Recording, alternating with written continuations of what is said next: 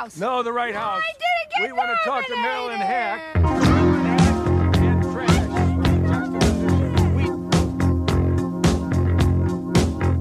I'm from Canada Water.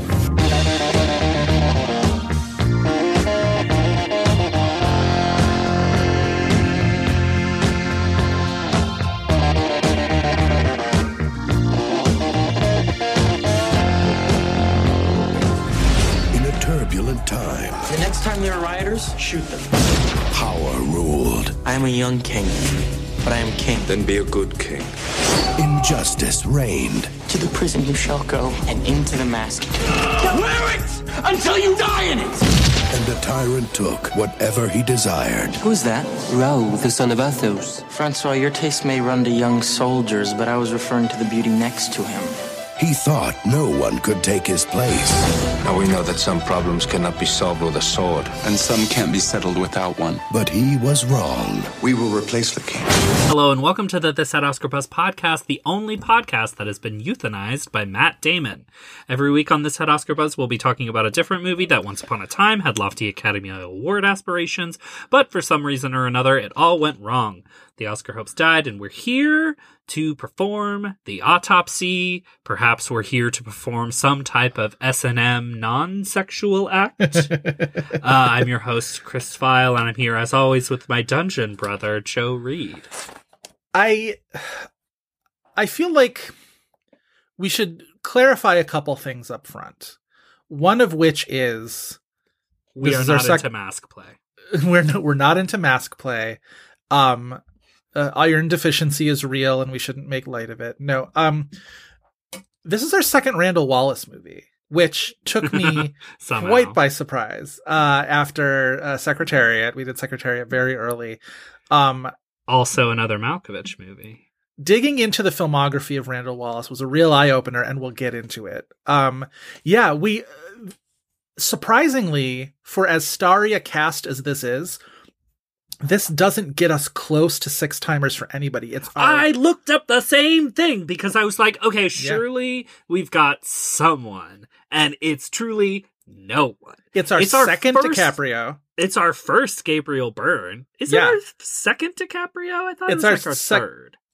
Give me a second. I had this information and then it might because be we're always like, well, we could do Body of Lies. You're right. Like, it is our third. We don't want to watch Body of Lies. Our third. At some point, we should do Body of Lies, though. Our third DiCaprio after J. Edgar, Shutter Island, and now The Man in the Iron Mask. I think it's our second Jeremy Irons, is what I was thinking of. Second Irons after a recent one. No, after House of the Spirits. House of the Spirits, of course. Yeah. And then it's our fourth Malkovich.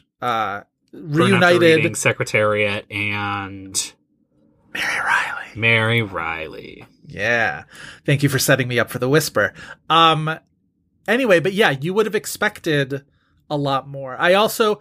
we don't even have that many Peter Sarsgaard, which Teeny Tiny, the babiest Peter Sarsgaard that ever did baby in this movie. Our second Peter Sarsgaard after, wait for it, Rendition.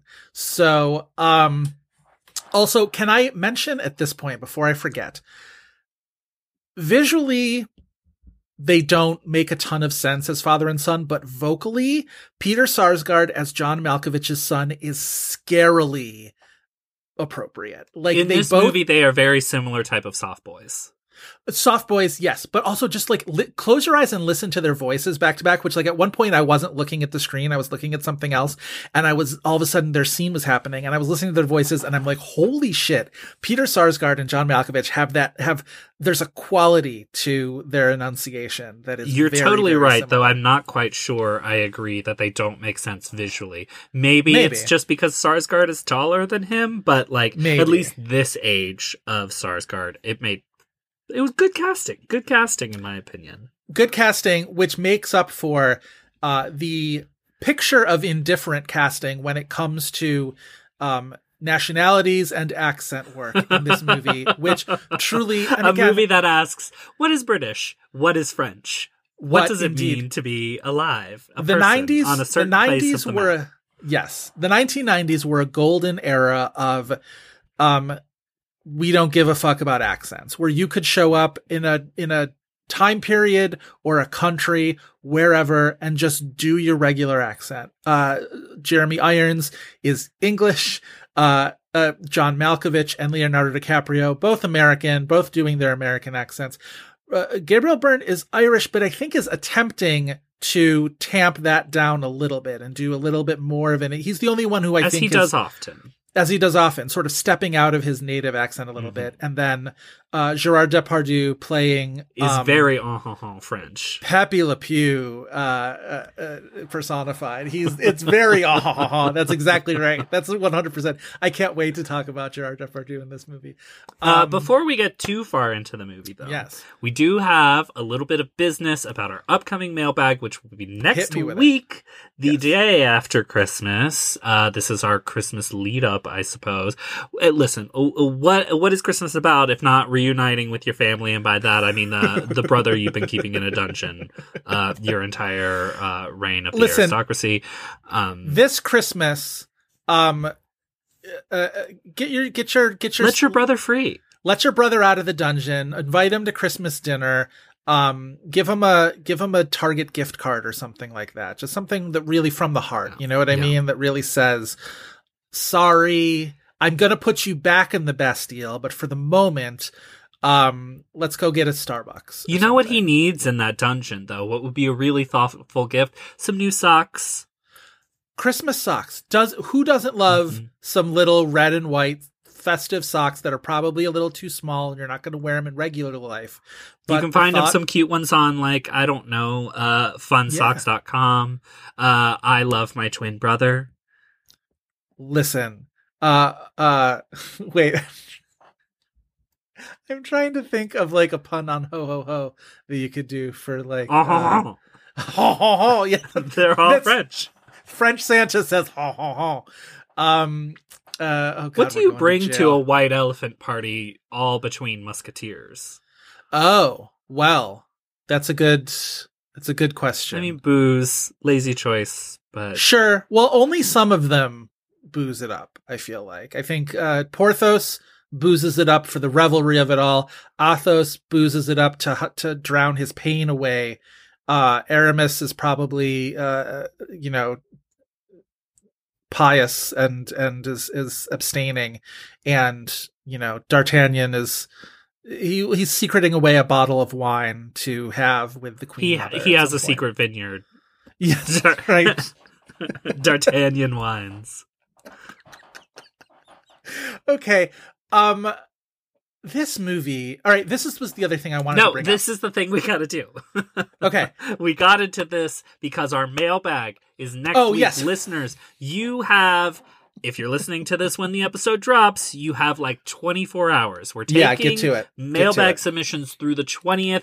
Next week, you're going to have your questions answered. We will we will get in as many questions as possible. Thank you for your generosity and your thoughtful questions. You can go check out our Twitter account at @hat_Oscar_Buzz. Our pinned tweet right now has the mailbag submission tool. You can also find it on our Tumblr page, this@OscarBuzz.tumblr.com. You can also email us those questions at @OscarBuzz@gmail.com. Woohoo! Back to the French. You did it. Okay. So the one thing I wanted to say is our standards for this podcast remain as rigorous as ever, but every once in a while, like the definition of what had Oscar buzz ebbs and flows, and we tend to err on the side of what would be a good conversation. I would say that The Man in the Iron Mask, if it had Oscar buzz, was early stage and somewhat fleeting. There's many Oscar adjacent conversations to be had, but I think for a movie that opened in the first quarter of the year in 1998. A costume drama at that. Right. Well, this is the thing, is the fact that it's a costume drama based on tangentially a great work of literature that featured people with Oscar pedigrees. That's probably what qualifies it for Oscar buzz. Right. By the end of 1998, nobody was expecting The Man in the Iron Mask to show up on nomination lists or anything like that. But it does have one heck of an Oscar-adjacent story to it, which is its existence in relation to the Titanic juggernaut of Right. 97, 98, which we will certainly be talking about because Gonna get into. Listen, what does everybody want on Christmas but to watch and talk about a James Cameron movie? God, here we go quite again with that. I, for one, am very excited to see this new Mayor of Easttown season, The Way of Water. I am here to watch this Catherine Bigelow stealth sequel to The Weight of Water. This is now just The Way of Water. Got it.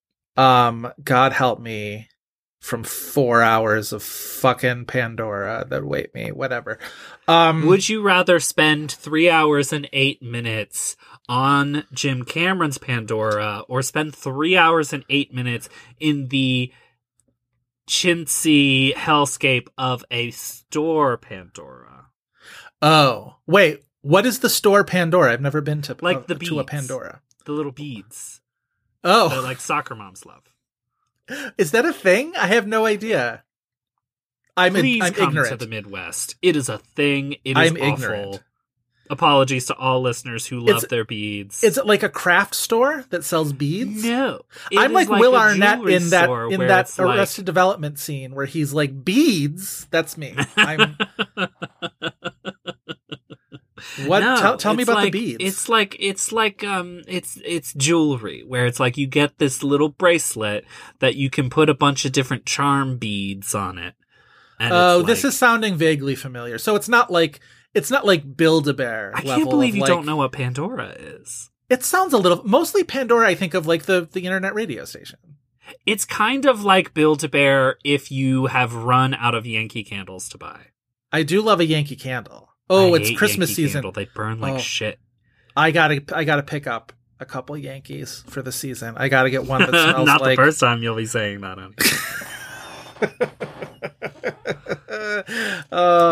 Looking for a good time. This is our episode about gift giving. We didn't realize it was an episode about That's gifts. my Sharon Horgan playing a old timey prostitute voice or whatever. Yes. You're looking for a good time, Yank. All right. Anyway, Man in the Iron Mask. Man in the Iron Mask. Okay, this movie's bad, but I will say I had a good fun time watching this definitely bad movie.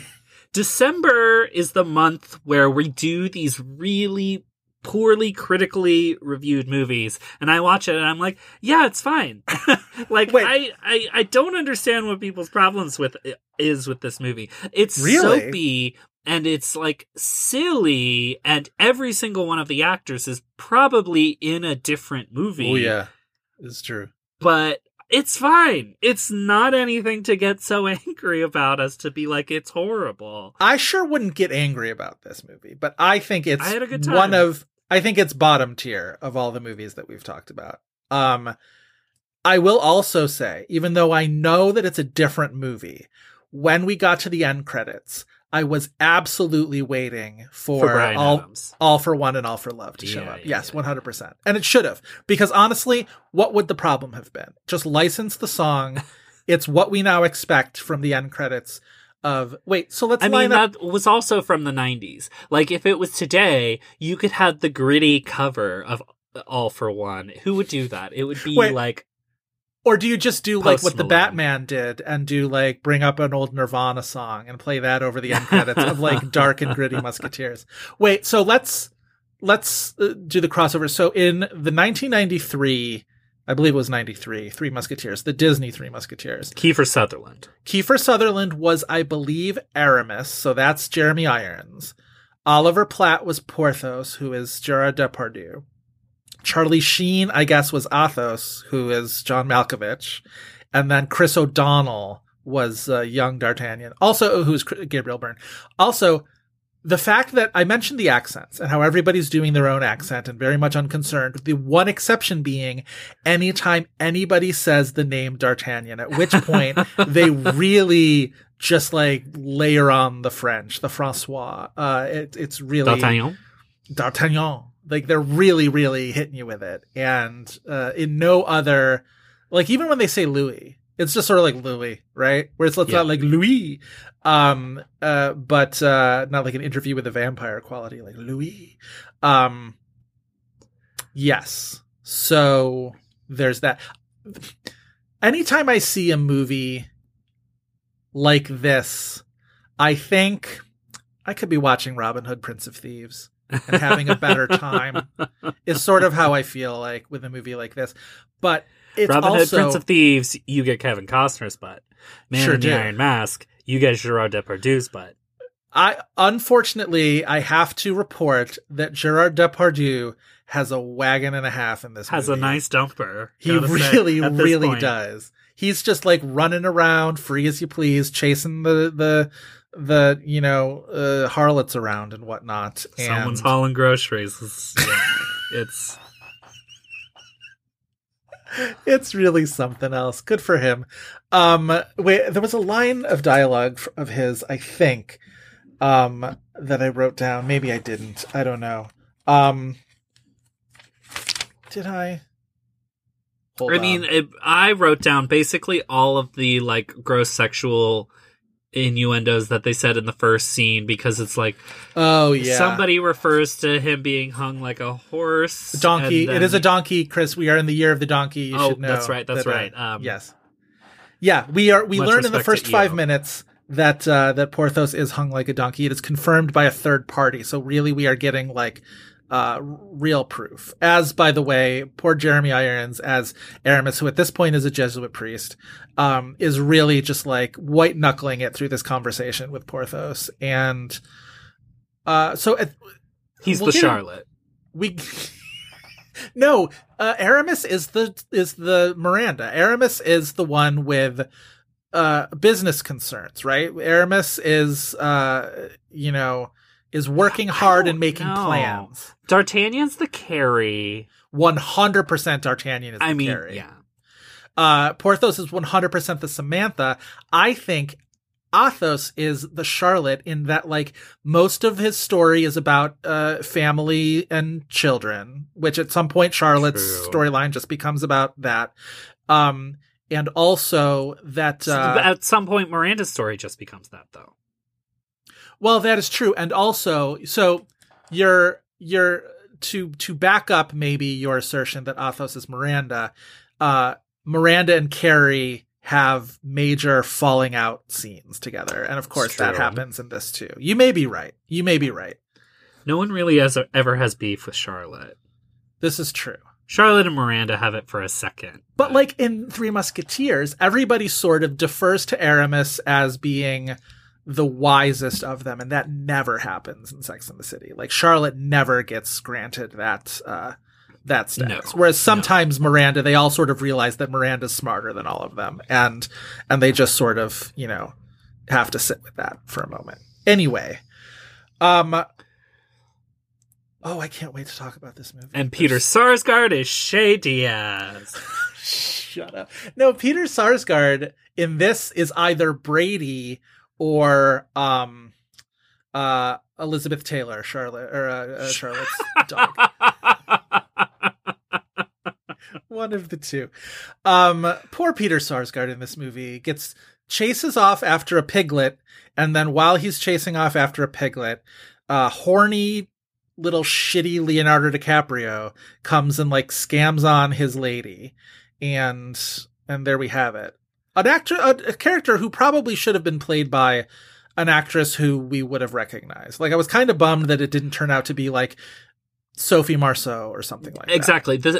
What I do think this movie is deficient on is an Isabella Gianni, a Julie Delpy in the younger role. Right. Exactly. Gabrielle Anwar or something like that. I'm allowed to say this about one movie in my lifetime. The female performances in this movie are not good. Are lacking, I will say. Also, though, there's only two actual female characters besides like Porthos's harem of willing ladies. But like Christine. Also, do you believe the balls on this story to have a Raoul and Christine romance, like, and give us no songs to back it up? Like, I'm sorry. And then poor tortured Queen Anne, the Queen Mother, who pines for D'Artagnan, and is played by an actress I've never seen in anything before, whose name is, I don't want to slight these women, Anne, oh God, French. I'm so bad at French. How would you pronounce her surname? Perilot or Perriot? Perilot or Perriot. All right, I'll give you that. And then Judith Godrèche as Christine Bellafort, songbird of the Paris Opera. And no, I don't know. Christine Daae will sing it for you, sir.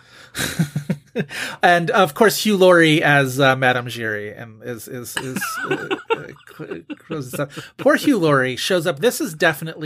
Hugh Laurie definitely had more fun than most people in this movie, though. Hugh Laurie and John Malkovich together again after the Annie Lennox Walking on Broken Glass music video. So this is canonically Annie Lennox cinema, if nothing else, which that does. Annie Lennox should have ended this movie with a song, gritty, one for all Annie Lennox cover. Actually, Annie Lennox would probably rip the shit out of that song. Annie Lennox could have played Queen Anne of Austria. She could have played. Should have played Louis. Both roles, both twins. No, Annie Lennox as the Queen Mother would have rocked and or rolled in this role. So I would have loved it. And rounding out the cast in terms of recognizable faces, were you an Alias person? Did you watch Alias? Sadly, no. So Edward Atherton, who plays the sort of second in command of the Musketeers, who is loyal to D'Artagnan and who doesn't really relish having to fight him at the end. He played Sidney Bristow's fiance and the pilot of Alias, who gets murdered by Ron Rifkin and the secret shadowy SD6, and that's what spurs her into turning herself to the CIA and becoming a counter agent and spy. Kicks off the whole thing, as it were. That's what I know him from. Anyway, Man in the Iron Mask, which we haven't even mentioned Leonardo DiCaprio, which is really kind of telling. We're saving because he's the whole reason why this movie was even a thing. This movie made a ton of money. It did. And it did so on a global scale too, because of course Titanic is making money on a global scale. Right. And it's making money based on almost, not entirely, but like I read an article from 1998 where box office sort of observers sounded surprised, where they were like, we were expecting a male audience because it has sword fighting and musketeers and adventure and action and all this sort of stuff. And they were like, actually, the audience was like 55% women who came to see Leonardo DiCaprio. And the tone was very like surprised. And I was like, you dumb clucks in 1998 didn't know your ass from your elbow. As a preteen at that time, I remember being like, no shit. No shit. No shit. I've talked to a number of women who Yeah. have seen Titanic. I know girls in 1998. I know what movie they're rushing out to see in 1998. And it's Leonardo DiCaprio times deux. And that's what they're going to see. Yeah. Be wigged like a porcelain doll. Oh, okay. So Leonardo DiCaprio at this point in his career is an angelic... About to make Don's plum. An angelic-faced... Oscar nominee. Already Oscar nominated. As unbothered as would befit somebody who has now made enough money that he no longer has to care about anything. All of a sudden he's hit the big time, right?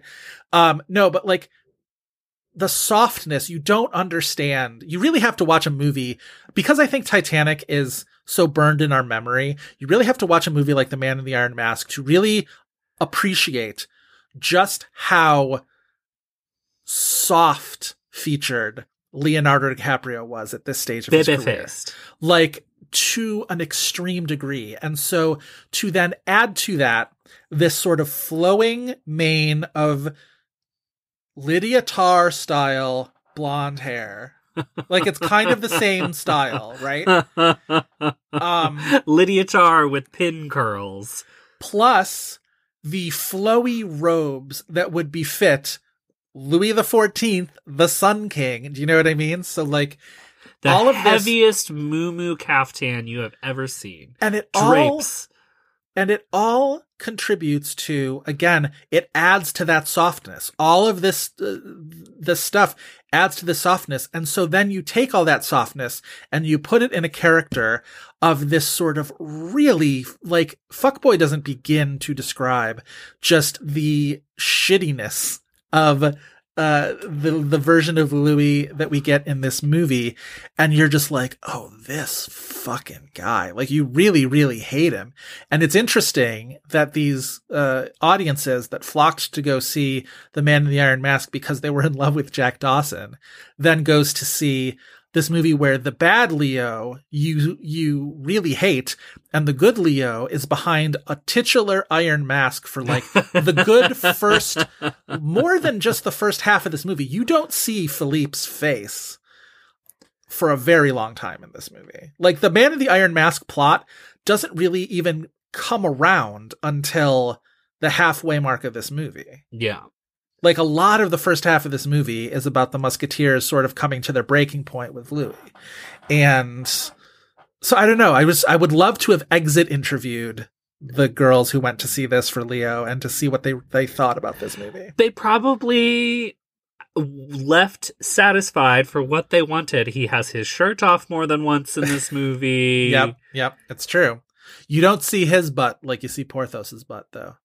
He's getting out of bed with a lady, and there's a lot of comforter action that well, that their obscures. gay friends also left happy. Well, I shouldn't just say girls because boys who had an idea about things also flocked to go see this movie. Before we get into the plot description, we should say in the whole box office run of Titanic, Titanic was number one for 4 months or something crazy. Lost in Space, famously, hilariously, the movie that dethroned it from number one at the box office. Man in the Iron Mask is the one that came closest. I thought I put it in the outline that it's like within $300,000 of that Titanic. To the point where I found an article that was written the Monday morning, and they hadn't gotten final numbers, and at that point it was a dead heat. It was essentially a functional tie between Titanic and the Man in the Iron Mask. Right, a three-way Leo tie. But so I listened to the list of movies that opened opposite Titanic during its box office run, right? Not a complete list, but so Tomorrow Never Dies, in the end of 97, Tomorrow Never Dies. Then you get into early 98. Fallen, the Denzel Washington movie where people are getting possessed by the devil. Have you ever seen Fallen? Yes. It's not a bad movie. Spice World opened up in this era. The Ethan Hawke, Gwyneth Paltrow Great Expectations, which I saw again recently and is kind of a wild movie. Like kind of a crazy adaptation.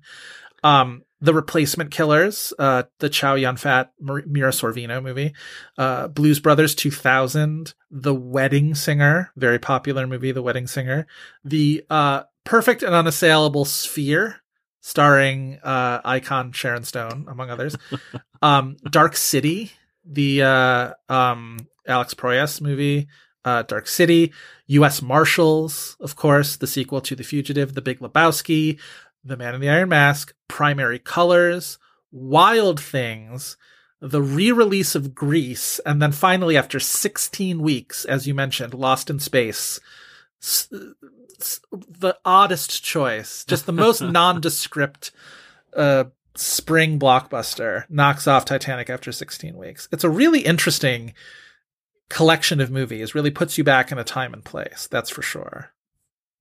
Also, Man in the Iron Mask opens not the weekend of, but the weekend before the Oscars, in which Titanic would win Best Picture. Yes. We'll talk about the Leo relation to those Oscars. Yes. On the other side of the plot description, which Joe Reed is tasked to do this week. I am. Are you prepared to do so? I am. I may run long. Looking at it now, I have it written out, and it seems Are you trying long. to say that this plot is convoluted? No, I'm just saying that I have no ability to self-edit. So here we are. Relatable. Yes. On that note, Joseph Reed, your 60-second plot description for The Man in the Iron Mask. We should give some. We should, in fact. Why don't you Listen, we already said the whole cast. Obviously, it's based on the Alexandre Dumas novel, but adapted and directed by Randall Wallace. We'll get into it. Joseph Reed, your 60-second plot description for The Man in the Iron Mask. Why don't you read a cast list, though, too, Chris? We said everybody. We said all these names already. Okay. Am I delaying? Am I procrastinating? Perhaps. Are you stalling? Yes. Your 60-second plot description for The Man in the Iron Mask starts now. All right, Leonardo DiCaprio plays King of France Louis XIV, who is just a giant preening piece of shit who wages war across Europe and chases tail around Versailles while his people starve, and he flippantly sends them rotten fruit. Naturally, his people want to murder him, including an active plot among the Jesuits, led in secret by former musketeer Aramis. Only Louis doesn't know that, so he sets Aramis on a mission to root out and kill the secret Jesuit leader, at which point Aramis realizes it's time to get rid of the king. Fortunately for him, he was privy to a plot at Louis's birth, at which he had a twin brother Philippe, who was sent into hiding for political reasons, and then when Louis was made king, he placed Philippe in an iron mask and locked him up in the bowels of the Bastille. Aramis gathers his musketeer buddies together: Porthos, who spent his retirement boozing and whoring around Paris, and Athos, whose son Louis sent to the front lines to be killed so Louis could make the kid's girlfriend his mistress. And then there is loyal D'Artagnan, whose dedication to the king he knows is the worst suggests a deeper connection, which is fully given away every time D'Artagnan casts a longing glance at the Queen Mother. None of these people should be noted have remotely the same accent. Anyway, Aramis and the musketeers minus D'Artagnan carry out this plot, and it works for about an hour until Louis gains the upper hand and sends Philippe back to the Bastille. The Muskies make one more attempt to free him, and D'Artagnan finally joins them and reveals that he's Louis and Philippe's father, obviously, and then he dies while saving Philippe from Louis's dagger, and the truth is revealed, and it turns the entire musketeer order against Louis, and they send him into the Bastille in the Iron Mask, and Philippe becomes Louis the Sun King, and according to the closing voiceover, was beloved by all, no further questions. The end. 18 seconds over time. I am sorry, Joseph Reed, you will be sent to the Bastille. God damn it! Not the mask! Okay, so my question is, when did Philippe... Okay, if there's twin brothers, first of all, Philippe, if you're named Philippe, clearly you're the other twin. You're not the A twin, you're the B twin. Wow. If your name is Philippe. Wow. Apologies all due respect to Philippe's out there. Yeah. When did they put a mask on him? Who puts an iron mask on a baby? Well, he wasn't a baby. He wasn't sent into the Bastille. He was sent into hiding, right? And then he wasn't sent into the Bastille until Louis became king. So, and then he, and then he masked him up. But also, he was a boy king. He was a boy king. They don't really. I don't know if they lay out the plot as rock solid as you would want them to. But yes, your concerns are They're valid. Putting a young person in the torture device. Did they have a small version of the mask when he was small faced, and then did they have to fashion a larger mask when he got older? And did at that point somebody, because the whole point of the Iron Mask is that nobody would look in and say, hey, that guy looks a whole lot like the king. Right. So I also love at the end when they send Louis into the Bastille with the Iron Mask, and they're like, first of all, you shut up. Second of all, we're going to put you in the Bastille, and we're going to make sure that only a deaf mute comes and brings you your food so that nobody can ever know your identity. And I'm like, that's really specific. Okay. I guess that's what we're doing. Yeah, a little convoluted of a plot. I will say that there were relationships in this movie that got me a little bit more than I expected to, considering I don't think this is a very good movie. One of which is, I kind of get Aramis's sort of dedication to doing the right thing and to atoning for the one bad thing he's ever done, right? He willingly was party to putting this kid in an iron mask in the Bastille for the good of the country and for the good of, peace in France or whatever. And it's, it's something he feels like he has to atone for.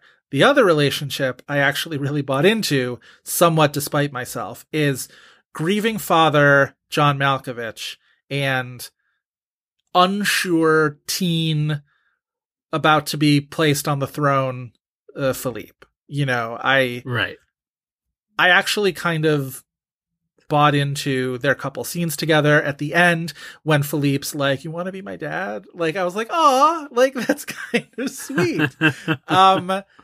And that's sort of the extent of it. That's sort of the extent of what I liked about this movie, besides like the fun of, you know, the accents. Like I said, it's soapy, so it's like it's never exactly boring. No, it's not boring. It's bad, but it's not boring. Yeah. It's and that's too heterosexual to be camp too. Right. That is true. You can tell this is made by Christian Oaf Randall Wallace, I feel like. Oh boy. So you brought up Randall Wallace, which I didn't even remember this as a Randall Wallace movie. And then when his directorial debut, he gets to direct his first feature after winning the Best Original Screenplay Oscar for what? Braveheart. Nominated. I don't believe he won. Oh, right. He loses to Bryan Singer. Christopher McQuarrie. Bryan Singer did not write the screenplay for The Usual Suspects. Christopher McQuarrie did. I'm off my rocker today. But Randall Wallace did win the Writers Guild of America Award for Best Original Screenplay. Christopher McQuarrie for The Usual Suspects was not nominated. Randall Wallace beats out, are you ready? Get ready. Aaron Sorkin for The American President, fantastic screenplay. Amy Heckerling for Clueless, fantastic screenplay. PJ Hogan for Muriel's Wedding, fantastic screenplay. And Woody Allen for Mighty Aphrodite, which he's Woody Allen. At that point, he's, you know, a less problematic figure, sort of. Who are you voting for? Who am I voting for? It's tough. I'm flipping a coin between The American President and Clueless. I'm voting for Heckerling. Yeah, I'm probably voting for Sorkin. You know me. I love American President. Good movie. So much. Fantastic movie. And at that point, especially pre-West Wing, pre-everything else, full cocaine. Well, yes, but also like the fact that because like so much of The American President is replicated in some way on the West Wing. But at this point, it's just like, what a great sort of throwback to, very sort of, throwback to like the Frank Capra of it all. It feels very much sort of, original in its sensibility in that in the 90s of that moment. I definitely think I would have gone for The American President. It's wild though that Braveheart is given a screenplay award of any kind. It's right. Do you remember, like, we went through an era for a while there where I'm thinking of Titanic, I'm thinking of Gladiator, where movies win Best Picture with the full-on Front Street acknowledgement that the screenplays are not very good. And sometimes they get nominated. I think Titanic was not nominated. Gladiator. For screenplay, no. And Gladiator was nominated, but I think it might have been. Give me a second to look that up. But anyway, just the intrigue of that, where it's like there was definitely an era, and I think we are definitely in kind of an opposite era where Best Picture is almost more connected to to a strong screenplay than it is to a big directorial spectacle that doesn't have the bones in it. You know, well, and the Academy has decided to distinguish between those. It's you know. Director and picture are a lot more separate entities now than they were in the 90s, especially. Director is more spectacle-based or vision-based, whereas Best Picture is how did it make you feel? Yes, Gladiator was nominated for original screenplay and lost, of course, to Cameron Crowe for Almost Famous. But yeah, you don't see that. I think if the 2000 Oscars were voted on in 2020... I definitely think you would have gotten something like Traffic. Interestingly, it's interesting that Traffic wins director and then Gladiator picture. I think it would be probably flipped,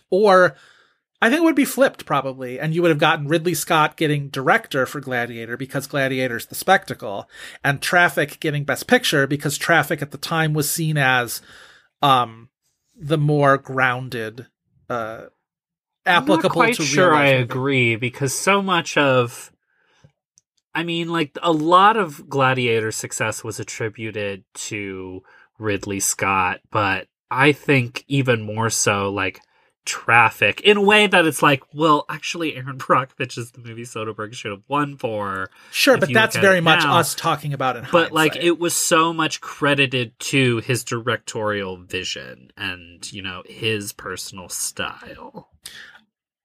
You're not wrong there. I'm just sort of musing the fact that like something like a split picture director thing tends to not go for the spectacle as best picture anymore. The spectacle in a split tends to go to director. Well, and my thing is actually kind of the reverse back towards Braveheart Apollo 13, whereas even in the modern era, the thing we're talking about here results in best picture wins for movies that I don't like. Right.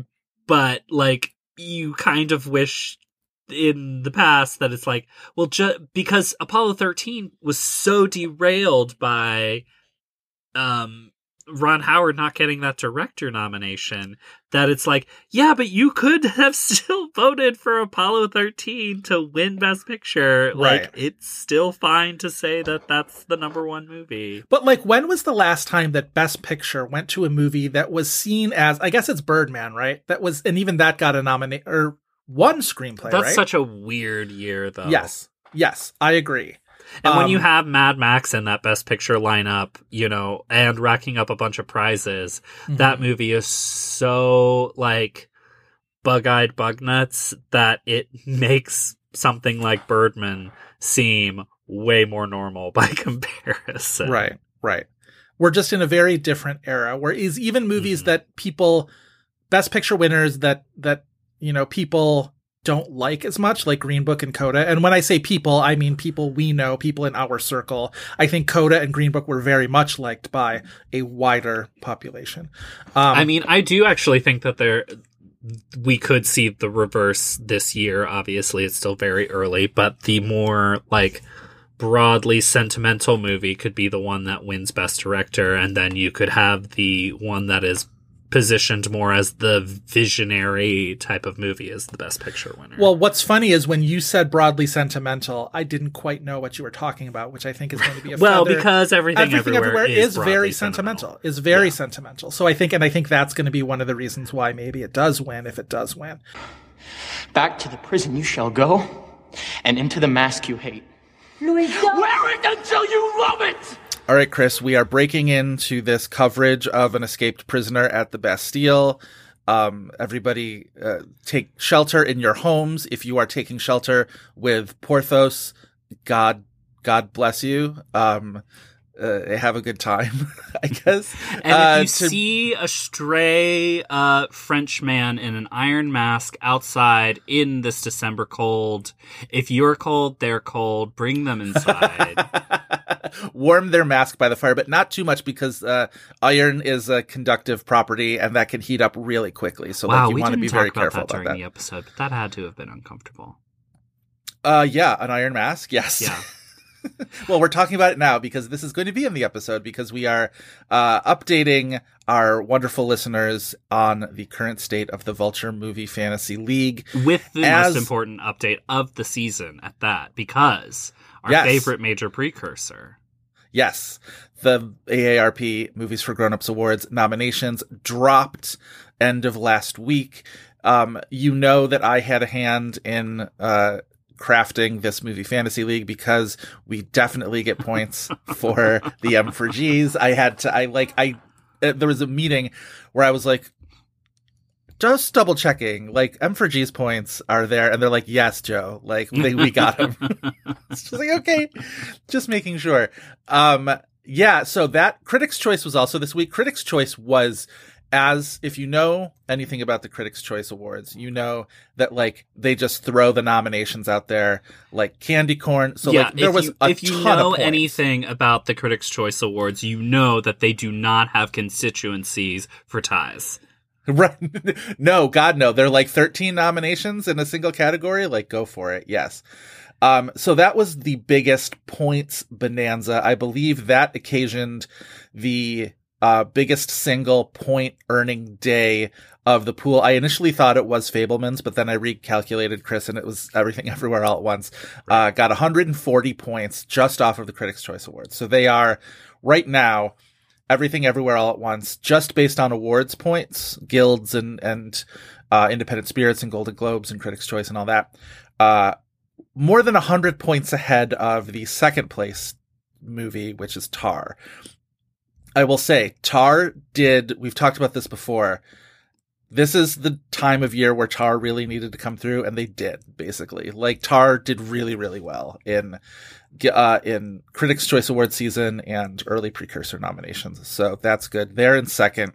Banshees of Inisherin, a strong third at this point. Fabelman's fourth. This is all taking box office out of account, by the way, listeners. So, Fabelman's is fourth. Women Talking is fifth, in a way that, like, it's interesting because don't you have a little bit of an impression that, like, Women Talking could be doing better in precursor season? 1,000,000%. It's almost, I mean, like, that movie hasn't opened yet. It'll be opening shortly after this episode airs, but, like, It hasn't really had its moment, but it does feel like it's not showing up as much as you might have expected at the beginning of the season.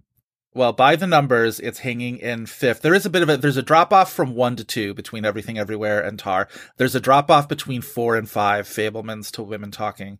But it's got 180 awards points so far, which is pretty good. Babylon is in sixth, and Babylon didn't start scoring points until the Golden Globe. So, like, all of those Babylon points are, like, within the last 7 days, essentially. So, Top Gun Maverick in seventh, tied with Elvis, which Elvis is another one who all of Elvis's points have come pretty much in the last week. Glass Onion in ninth, actually tied for ninth, is Glass Onion and After Sun with 120 points. And that's your top 10. And then knocking on the door is Avatar: The Way of Water, which is going to get 110 awards points plus all of those box office points that are impending. And we'll talk about those next week. Yes.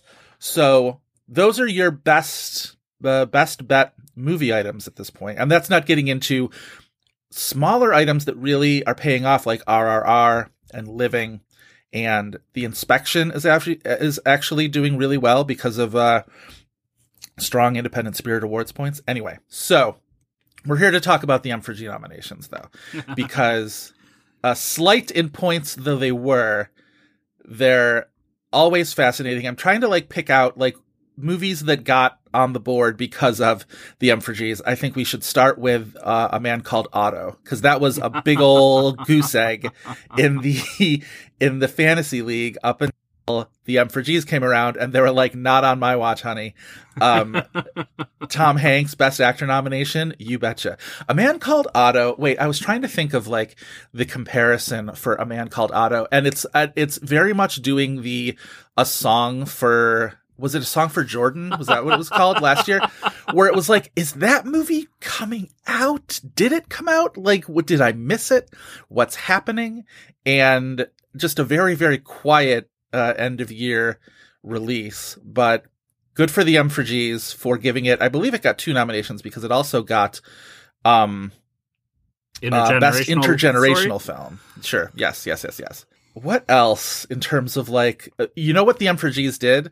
They said, we are going to give She Said some nominations, but not the ones you think we would, which is interesting. The M4Gs really responded to, I would say, the New York Times inter work scenes.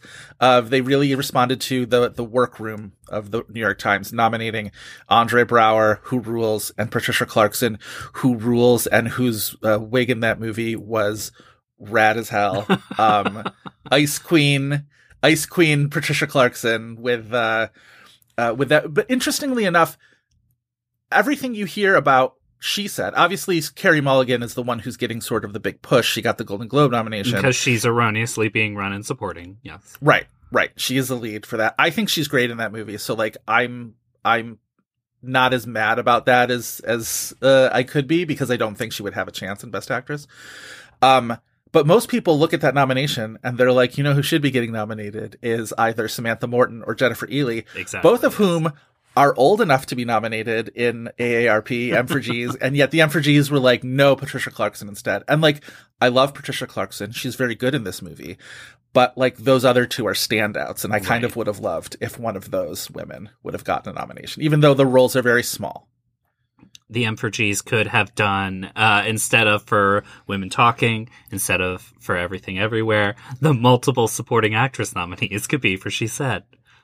Honestly, yes. If the M4Gs wanted to be like, we're going to go 100 million% all in on She Said and give 3 of the 5 nominations in Best Supporting Actress to that movie, I would have been like, yes, that is what you are here for. That is why I love you. They also, I will say, gave 2 of our faves from TIFF nominations, and I'm incredibly grateful for that. My beloved Judith Ivey from Women Talking. Judith Ivey, who should be the Women Talking supporting nomination, but no one's talking about it other than the M4Gs.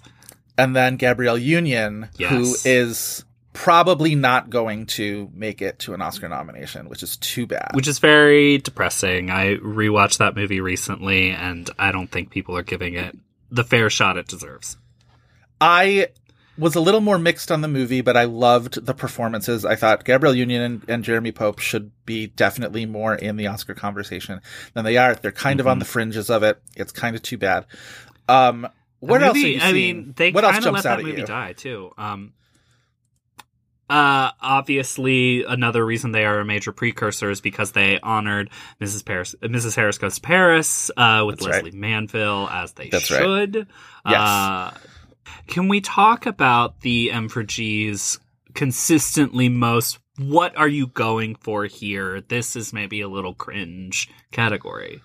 Go for it. Best time capsule. Every year, Best Time Capsule. I wonder It's like, what's is this happening. supposed to be a good thing? Are Right. you just honoring a movie's ability to capture a period? Because, a lot of these are, capturing times that were not, happy. When you call something a time capsule, sort of colloquially, it tends to be, the implication tends to be, it's transportive in a positive way, right? Like the You're thing taking you want me to back. send to the future. Sure. Or remember what a kind of idyllic time that was, or I think the way the M4Gs use it is in the broadest possible definition, which is best movie that doesn't take place now. And that can end up with something like, well, we're going to nominate Till. And it's very hard to look at a movie like Till and be like, remember the time? You know what I mean? Exactly. It's uncomfortable. Or even something like Armageddon Time, which is not a movie that looks back on the past with rose-colored glasses. That's kind of the whole point of Armageddon Time. Well, even Elvis is nominated here, and it's that is so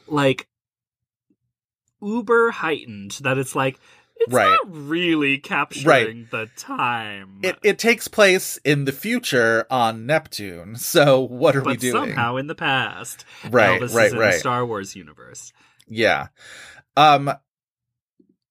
Yes. I think it's also interesting that Armageddon Time gets nominated in Best Intergenerational Film, which it's intergenerational in a more confrontational way. In a more, that's a good nomination. I think that is a good nomination. I think Everywhere, Everywhere, All at Once is sort of similar to that. I think those are good nominations, actually. Fabelmans, Man Called Otto. They're at least Till's nomination in that category. It makes more sense, and it sort of sits a little better in that, it's, I don't know. It's still a little bit what do you mean by intergenerational? What's the intergenerational sort of angle here? Older people and young people interacting. And the dynamics of intergenerational relationships is how I've always kind of taken that. Which, Armageddon Time, a movie I have some reservations about, those are some of the best scenes in that movie. Yeah. But again, sometimes it just seems like the M4G's voters are a movie with older people and younger people in the same movie. Imagine it happening. I love Best Grown-Up Love Story. That one, nominees were Empire of Light, which had a love story that I don't think is a strong suit of that movie. Eyebrow raised. But that nomination. I don't begrudge anything about that movie. I think that movie is not my favorite, but I don't begrudge anything about that. Same thing. I think that movie is very first draft. I wouldn't even say that's a love story. It's they fuck. Oh, part of it's a love story. They're I don't know. friends. I get it. It's more friendship cinema than love story. Good Luck to You, Leo Grand, which was set in stone as best. Where was that, by the way, in Best Intergenerational Film? Also, I agree. belonged there, but Best Grown Up Love Story is a good spot for that. I have not seen Netflix's Lady Chatterley's Lover, even though that is why, somewhat bizarrely, Emma Corrin is in the Hollywood Reporter Roundtable. Everyone was like, what movies are they there for? And it's like 2 movies no one's talking about. Right, exactly. I don't understand it. Dale Dickey in A Love Song. Dale Dickey and Wes Studi in A Love Song, Amazing. Which is great. Wonderful. Hope it wins.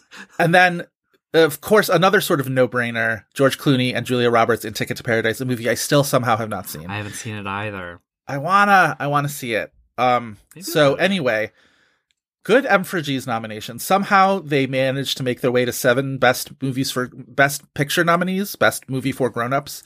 Got to 7 nominees, which I will indulge the M for G's, but in general, I think both you and I are very much reaching a crisis point of too many nominees in categories It these just days. doesn't That is my seem that hard to just develop a practice so that you don't have these funky numbers of nominees. This is my Grandpa Simpson writing into the sickos at Modern Bride magazine, just like really like just complaining. Just there are too many nominees these days. Please eliminate literally 2 from this category.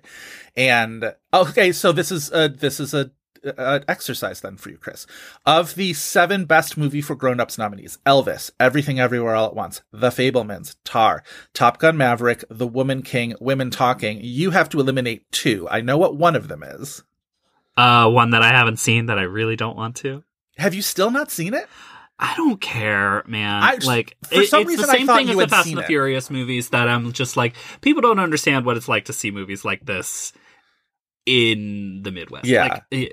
Well, you can see it in the comfort of your home now, but say what it is, because we haven't said Top it. Gun Maverick.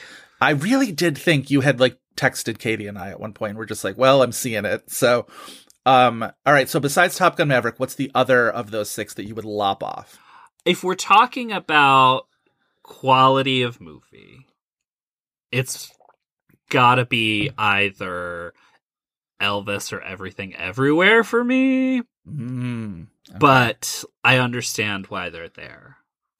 The interesting thing for me is, if we're talking about movies that I had the most enthusiasm for, my 5 out of that are Everything Everywhere, Fabelmans, Women Talking, The Woman King, and Elvis. And I actually end up leaving Tar off of it.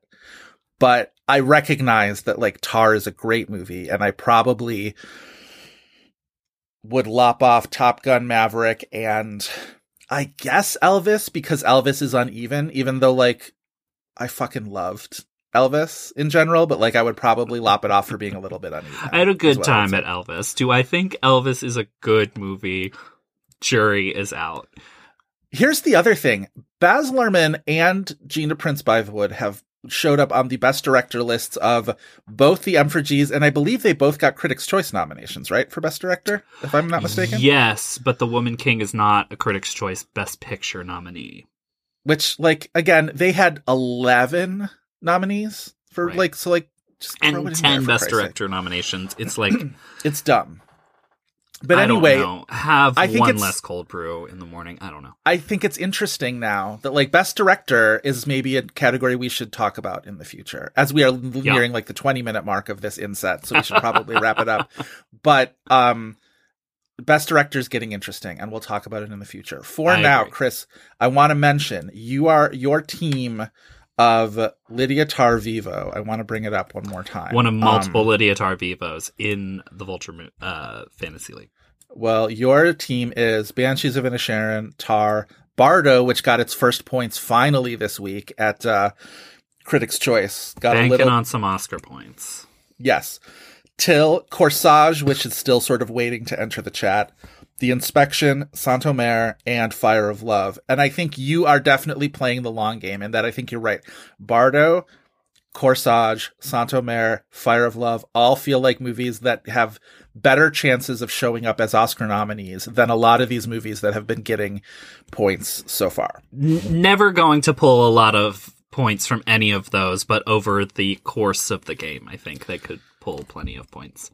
Right. And I want to just remind everybody of my team. So your team is currently in 1,084th place with 762 points. We're coming from I say behind. that to explicitly brag that I am currently in 476th place with 902 points. So thus far, I am upper middle pack. If you look at where the little like progress bar is down the line of the leaderboard, I'm upper middle, which I'm very happy with. My guess at this point in the game, just going to throw this out there, is if you didn't draft Everything Everywhere All at Once, you probably don't have a chance at winning. I would say that's maybe true. I would, yes. And I definitely did. I did Everything Everywhere. Banshees, having Everything Everywhere and Banshees of Inisherin, which are two of the top 3 movies right now, is really, really helping me. I finally got Pinocchio points this week between the Globes, and Pinocchio points are starting to roll in. A little bit of Turning Red points. Thus far, my Lyle Crocodile pick has been a dud, which is too bad. Its outside shot at a Best Original Song nomination is seeming more and more outside by the day. I still believe in Living and Fire of Love to get me some points. And then another dud is Devotion. I have thus far experienced a big old Devotion goose egg. So there you have it. Once again, listeners, if you want to follow along ever more closely with our progress, and hopefully with yours, that you have a team as well, progress in the Vulture Movie Fantasy League, you can go to moviegame.vulture.com. From there, you can click on a link to our landing page where you can get the complete scores and what lies ahead in terms of scoring. This was the last big precursor points dump of the season. We're going to get on January 2nd, the Rotten Tomatoes scores will all lock in and Rotten Tomatoes points will be dispersed. Like we said, Chris, Avatar box office points are a-coming. So hang on, you little water sprites or whatever the fuck those creatures in the sea are called. Good for you. The Tolkien. Sure. Yes. Good for you, little space twink. She was a composer of songs. Shut up. Okay. Moviegame.vulture.com. Click the link to the landing page from there. And we will talk to you next week about further adventures and maybe hopefully go on a little less long-winded. This is going to be a long podcast. Good job. Louis, don't. Wear it until you love it! But anyway, so back to Randall Wallace, because Braveheart is not the end of that story. No. And The Man in the Iron Mask is also not the end of that story. So Man in the Iron Mask makes a lot of money and doesn't direct another movie until We Were Soldiers in 2002. But in the interim, he is one of, I believe, the credited he's the sole credited screenwriter on Michael Bay's Pearl Harbor. Which is I mean, he definitely, that movie went through so many iterations, but he's the one who's credited for it. Razzie nominee for Worst Screenplay, Randall Wallace, then reunites with Mel Gibson in 2002 for We Were Soldiers, and then does not direct another movie until 2010, which is aforementioned Secretariat, and then his, at this point, most recent movie is, and this I did not know when we did the Secretariat episode. I did not know this until mere hours ago when I finally read his entire filmography, that Randall Wallace wrote and directed the 2014 film Heaven is for Real, starring Greg Kinnear as, you guessed it, Todd Burpo. Colton Burpo is the son. Just a wild filmography to go from Braveheart, Man in the Iron Mask, Pearl Harbor, We Were Soldiers, Secretariat, Heaven is for Real. I have whiplash. I'm really. I mean, this one's the outlier, right? This is the weird sibling kept in a dungeon. But even this, so like, okay, two things about Randall Wallace also. One of them is, unsurprisingly, especially once we get to the Heaven is for Real thing, a devout Christian who, among other things, in perusing his other work tab of his Wikipedia page, wrote a hymn called Mansions of the Lord that was performed as the recessional song for Ronald Reagan's funeral. Was once the commencement speaker at Liberty University, which is Jerry Falwell's university. Jesus fucking Christ. Was once the speaker at the National Prayer Breakfast. Has also done like charity work. It's done, Habitat for Humanity and stuff like that. And it was like, there is no intimation that this is a bad person, but like clearly like the Christianity is very much Front Street University. Well, whatever. Like stepping onto campus at Liberty University. I don't know. I don't want to. I'm not interested in casting aspersions. Sure. To that degree. But what I'm saying is, the Christianity is a big part of the Man in the Iron Mask. I think there's not by accident, is what I would say. I mean, this movie definitely has it. It feels like it is intending for a certain type of masculinity that I think the material somehow is actively kind of fighting against. Like, this does feel like it's trying to be some type of like dude movie, but it's ultimately so like bodice rippy that it can't be. But with that in mind, I would say the outlier is probably Secretariat, because Secretariat has a female protagonist. But that's also like a vaguely Christian movie. Well, too. And also there's this sense of, if not necessarily, like Americana is also a theme in Pearl Harbor and We Were Soldiers and Secretariat. And so just like small c conservative values. I'm sure he's also probably a large C, a capital C conservative. I'm just guessing.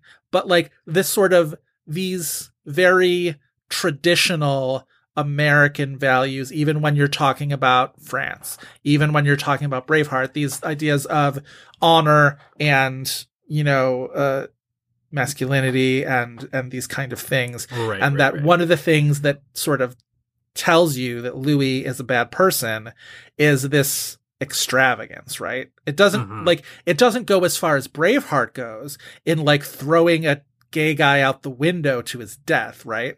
But there is the sense that Louis' softness and extravagance and pompousness and pomp and circumstance are all elements of his wickedness.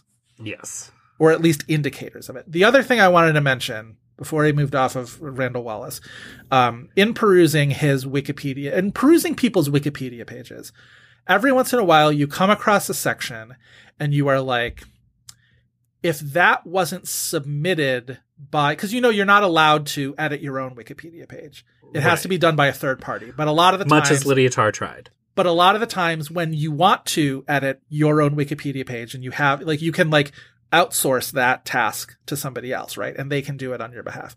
And a lot of times you see a section of a Wikipedia page and it's just like, oh, this is coming from like their PR desk. So the early life paragraph from when Randall Wallace is one of the dead giveaway for the self-penned Wikipedia page section is when it sounds like a section of their resume that they would have had in their early 20s. You know how like when you have a resume and you're in your early 20s and you haven't done enough.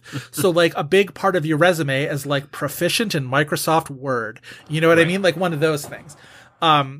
His early life section. Some experience in Excel. Born in Jackson, Tennessee, he lived in Memphis and Henderson County, Tennessee before moving to Virginia. Wallace began writing stories at the age of 7. He graduated from E.C. Glass High School in Lynchburg, Virginia, and attended Duke University, where he studied Russian, religion, and literature, and was a member of the Lambda Chi Alpha fraternity. He put himself through a graduate year of seminary by teaching martial arts. Wallace holds a black belt in karate. Like, that sounds like the special skills section of your resume, right? Like, it almost ends with Wallace got an A in conduct all through high school. You know what I mean? It's like one of those things. Also, red flags abound in that. Lynchburg, Virginia, which is, of course, where Liberty University is located. Seminary school, a fraternity member. Anyway. Randall Wallace, quite a guy, seemingly. Interesting character. Very interesting character. So he is the one writing and directing Man in the Iron Mask. But of course, this is based on Alexandre Dumas and his, works of literature. These are obviously characters who exist have existed in other films. Other people have made. James Whale made a version of The Man in the Iron Mask in 1939. There were other versions of this story that were turned into movies. So this is not like an original work of Randall Wallace's, but it also then becomes telling as to, you know, what he focuses on in this. Can I also say, and I want to throw this by you, of the casting choices in this, obviously DiCaprio, I think, is catching the right actor at the right time. Like, it was a smart choice. The reason why this movie made as much money as it did was that casting choice. You question if Titanic wasn't involved, would he have been like the headliner of this movie? Right. Malkovich, accent-wise, really sticks out in this, but I think is an interesting actor to watch do his thing. Jeremy Irons, I think, is doing his job in this movie. Gerard Depardieu is arguably the most well cast in that he's the only French person. Right. But I mean, he's playing the oaf too. So yes. Yeah. And Porthos, yes. Of the main cast members, the one who I'm like, what is this casting, is Gabriel Byrne as D'Artagnan. As D'Artagnan. And I like Gabriel Byrne. I don't think he's a bad actor. I think it's an odd bit of casting for this particular role. I mean, he's hot off Usual Suspects. I don't think it's that strange. The only thing that makes it odd is, like, the other three are these Oscar-anointed actors, and recently Oscar, like, nominated or won, like, within the previous decade. Gabriel Byrne, it's weird that he's never been nominated before. I feel like we've talked about it in a previous episode that he's one of those actors that as soon as he goes to TV, that's where the awards show up for him. Right. He gets the awards attention for In Treatment.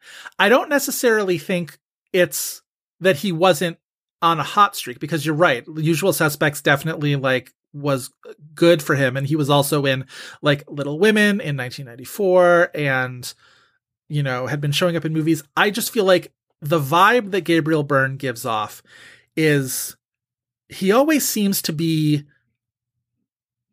like a little bit more, if not cagey or canny, like somebody who sort of, doesn't give off a vibe of self-effacing loyalty and sort of, you know, doing the right thing, even though I'm going to sacrifice my life's happiness. Do you know what I mean? That doesn't seem to be his vibe. I just think he's very believable as, like, man with a secret, or man who is tortured by something in his past. Like, that I do think he is right for. I can give you that one. Yeah. I don't know. That was my main thought sort of going through this, is just like, he doesn't fit to me. Like, he sort of sticks out in that way. The other three are character actors, and I wouldn't say that's what he is, but, like, he's the closest to a protagonist of them. Yes. So it's like, I think it kind of makes sense that of the four Musketeers in this movie, D'Artagnan is the more leading male type. But he's also sidelined for once Aramis introduces this knowledge of Philippe, the Man in the Iron Mask, D'Artagnan is really sidelined for a good half hour or more of this movie. Oh, okay. We are going to talk about this. Aramis comes up with the plot to spring Philippe out of jail, tells it to the other ones. D'Artagnan is like, I'm out. I can't do this. The other ones are brought around to the plan. And then the plan is executed, and it is executed thusly. Aramis puts himself into a disguise. And I'm going to put a pin in the word disguise because I'm going to describe the disguise in a second.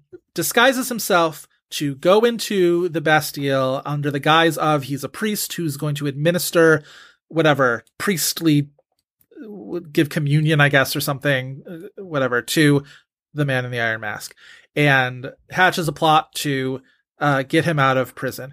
And what he does is he goes the most Jean Parmesan disguise I could possibly think of, with like the fake nose and the big bushy beard, but this giant cloak. So he literally is looking like I recently rewatched Tim Burton's A Nightmare Before Christmas because the blank check was covering Henry Selick. And there's the one guy who looks like an upside down teacup with legs sort of underneath it, right? You're just sort of sort of like this reverse umbrella, this or whatever umbrella like figure where it's just like this big torso. Are you talking about the mayor? I think I am thinking about the mayor. Yeah. Yes.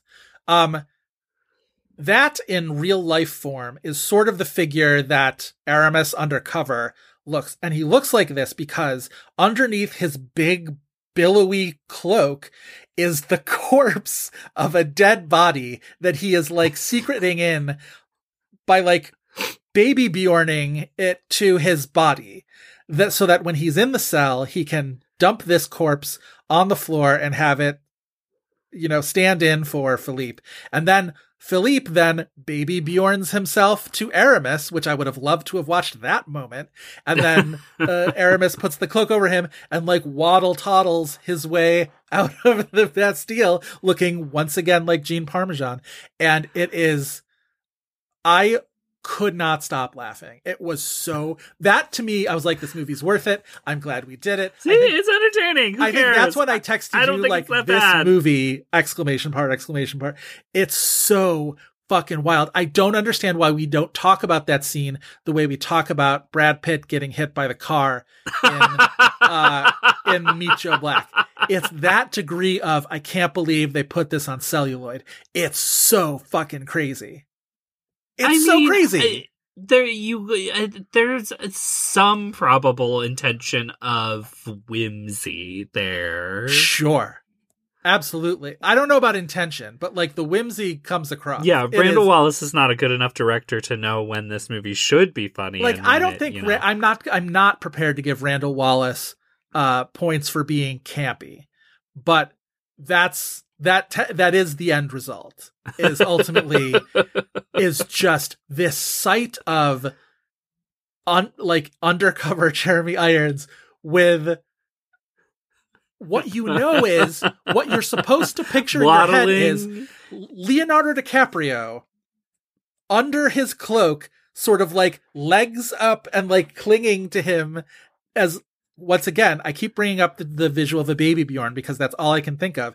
It's just sort of like, that's how he's getting him out of prison. I mean, famously, Jeremy Irons has a papoose. He's just, you do one too many Cronenberg movies and you just spout, pockets of flesh. It's incredible. Everybody, this movie is streaming for free on Amazon Prime Video. It's about the middle part of the movie. Fast forward at the very least to this scene. You got to see the disguise Jeremy Irons puts himself in. Meanwhile, Athos and Porthos are just like hanging out in the rowboat, just like waiting for him to be done. It's so wild. It's so amazing. I don't know. I had to talk about it. It's a great scene. I hope it's on YouTube so that I can put it on the Tumblr. Yes. All right. So that's the scene that I think of. The one that was in the trailers and all the sort of advertisements was, of course, Leo versus Leo. Once finally giving each other the once over. 2/3 of the way through this movie, and finally they come face to face, and you get the scene, this very sort of like two house cats. How are we doing it? Where like Louis Leo walks not only into like the right hand side of the frame, but then walks around the back of Philippe, and you're supposed to be like, ooh and ah. And meanwhile, I'm just like, I've watched soap operas. I've watched Anne Heche be two sets of, a pair of twins in a scene with each other. Like, I understand what's going on here. I'm sure there was more technical achievement in this version, but the effect is basically the same, which is just like, yeah, there's a good twin and a bad twin. And here we are. So did it live up to what your expectations were, Leo versus Leo? I cared maybe less about everything to do with Leo in this movie than I expected to. It feels very much like the type of, it's 25 years old, so of course it's not the type of thing he would do now, or maybe even the type of role that he would take now, but I don't know. I don't think he's particularly good in this. I think he was maybe the standout of what's not he's outmatched. The task is a little bit beyond his capabilities at this point. I mean, it's also probably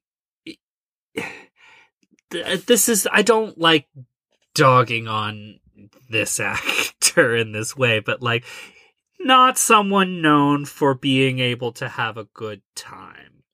And he's Right. probably the one who should be having the best time. Well, have and- some fun with this type of thing. And he just doesn't seem like, even as evil Louis, the evil brother, he's not, kind of, Yeah. it tasks him to be mustache twirling, even though he couldn't sprout a whisker at this point if he wanted to. Arguably, And- the movie he has the best time in, especially during this phase of his career, is Titanic.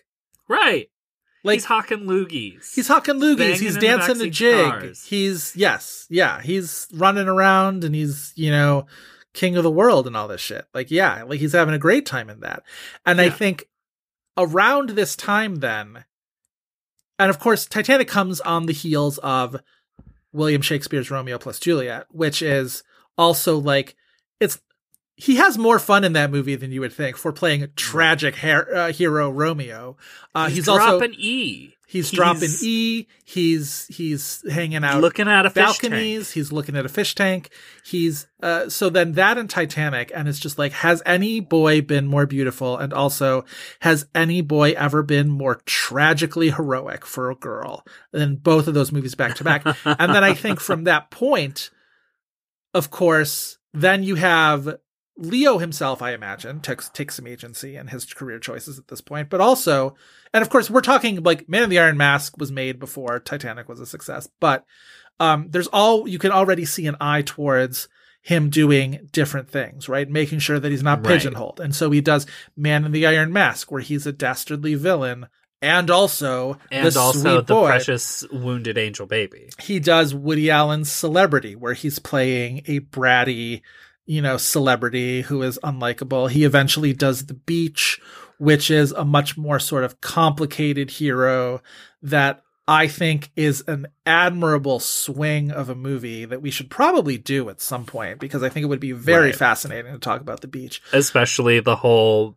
Mishigas surrounding him being cast in that movie. 100%. It's a really, really interesting story. But that I think you can also probably chalk up to an effort to diversify what we see as like the Leonardo DiCaprio type. And eventually he does succeed in that, because by the time we get to certainly like Gangs of New York and forward, then Leonardo DiCaprio at some point stops being known as like the dreamy boy, right? Then he starts, and is more and more so taken seriously as an actor. Right. I mean, because I feel like this era where he is seen as the heartthrob, it's a performance we cringe about now, but like he garnered a lot of respect at the time for What's Eating Gilbert Grape. And then he becomes a heartthrob, and that's all that people kind of really see him for. He also somewhat becomes a pain in the ass, or has a reputation in the press for being a pain in the ass. right. Which, like, it's interesting that And for this being movie, a cad also. right, where, like, at the same time that he's playing this pompous evil king, it's also the Titanic Oscars where he doesn't get nominated and refuses to go to the ceremony. I know. Not a great Which, look. like, It wasn't a great look regardless what the reason was. He wasn't working. He wasn't filming during. I understand being wounded. Like the fact that Titanic was at that point, like, what tied for the most Oscar nominations of all time, tied with Ben-Hur, right? Yes. That was, Yes. so could not have been a bigger smash with the Oscars. So not nominating Leonardo DiCaprio, the male lead of that movie, could not help but feel a little pointed, especially when the detractors of that movie were mostly like, the screenplay is terrible, and, DiCaprio isn't all that, essentially. He got like a lot of, whatever backlash there was for Titanic, some of it fell on him. And then not only does he not get nominated, but he sort of de facto loses the hot young thing Face Off with Matt Damon, who does get a best actor nomination. Cause that was the year where it was like all the great old guard. It was Nicholson nominated for As Good as It Gets. Peter Fonda gets a comeback nomination for Ulee's Gold. Robert Duvall for The Apostle. Dustin Hoffman for Wag the Dog. It's like the great stars of the 70s are then welcoming into the fold this new kid, and the new kid is Matt Damon, who is, you know, he and Leo were the two hot young things that year. And so he essentially wins that face off. And so I understand where Leo is probably licking his wounds a little bit, but the best revenge at that moment is truly to do the Cher thing, right? You're not nominated for Mask. You come out and you wear the Bob Mackie. You say, clearly I have read the Oscars handbook on, you know, for dressing like a serious actress. You make the joke. You show them that you can take it. You show them that you are not, you know, there's no hard feelings, essentially. And then eventually Cher gets her due. Then I'm not saying that Leonardo DiCaprio gets an Oscar sooner if he shows up to the 97 Oscars and like presents an award or something, but it is ultimately a look that suggests a little bit of immaturity, let's say. And it results in kind of, it takes until is it The Aviator he's nominated for next? I don't think he's not nominated nominated for Catch Me If You Can, and he totally should have been. He's 100%. wonderful. Yes. Obviously not nominated for Gangs of New York. Kind of in the same way that like that role in Titanic too, that like headlining role is probably not the one that's ever going to get and I also attention by nature of the role. I also don't think he's great in Gangs of New York, but there's a lot that doesn't work in that movie. Yeah, but I think he's like one of the more visible examples of things that don't work. But yes, not greatness. Yeah. But yeah, The Aviator is his next nomination, which at that point is 11 years after his previous nomination for Gilbert Grape. So yeah, it took a while. It took like multiple Scorsese movies, and him playing like Oscar's favorite genre, which is biopic, to, you know, to get back into, and then once he's there, then it's, you know, hot and heavy, right? Then it's Blood Diamond and Wolf of Wall Street. Where his movies barely miss Best Picture nominations. Right. But also that he's getting Best Actor nominations left and right. And, ultimately it is kind of interesting that he wins for The Revenant on the basis of this Pacino-esque, isn't it time that we finally give Leo his Oscar? It's only his fifth nomination for Best Actor, or for fifth acting nomination at that point, which Pacino was on his, I want to say, seventh. Like, how many nominations for Paul Newman? Eighth? I want to look these up really quickly, because give me half a second of dead air while we do this. I mean, the thing is, if you break it down to actual nominations, you're right about Leo. It's not as overdue as a lot of people have been in the past, especially a lot of lead actors that we treat of similar stature to Leo now. But like, it's also just I think the level of success, especially award success, that his body of work generally receives. Like, there's not a whole lot I mean, like, Leo's someone who's going to be hard for us to get to a Six Timers Club because there's not a lot of movies that he makes anymore that don't get Oscar nominations. I think that's right. Pacino was on his eighth nomination when he won for Scent of a Woman. Color of Money was Paul Newman's eighth acting nomination, of course, a year after he wins an honorary Peter Oscar. O'Toole, I think, was nominated for 8 and never won competitively. And never won, right. Richard Burton was around 7 or 8. So yeah, so like, for Leo to sort of jump the queue on the It's Time campaign feels a little bit in keeping with the 21st century of it all, which is just like, we're impatient about everything. And, Michelle Williams has lost 4 times and it's intolerable that she hasn't won. And I'm not saying that that's wrong, but like, you know what I mean? Just like, I don't feel like we temperamentally have the patience for a Deborah Carr anymore, or a Peter O'Toole, or a Richard Burton situation where people are being nominated 7, 8 times. I guess Glenn Close flies in the face of that, but people kind of like go out of their mind imagining the Glenn Close of it all, right? Like, it's such it's almost unfathomable to have that degree of being so close and not getting it. And God, these people wouldn't have survived being an All My Children fan. They wouldn't have survived Pacino. They wouldn't have survived Lucci, I'll tell you that much. But yeah, it's interesting. It's interesting that that's how that went down. It's a fascinating career. I haven't always loved him, DiCaprio, but I maybe like him a little bit more after his Oscar. Yeah. I, of course, loved him. I was in the lead up to it because, like, at a certain point, like, I love him in Catch Me If You Can. I actually kind of liked him in Don't Look Up. I don't know about like that. My favorite performance of his is Once Upon a Time in Hollywood. 100% same. I think he's tremendous in Once Upon a Time in Hollywood. Yeah. Would have absolutely supported that being his Oscar. That's such a hindsight thing of just like if you knew this was coming down the pike. And of course, we've talked a ton of times about the meager competition that he was up against in 2015 anyway. But I'm favorite Leo performances.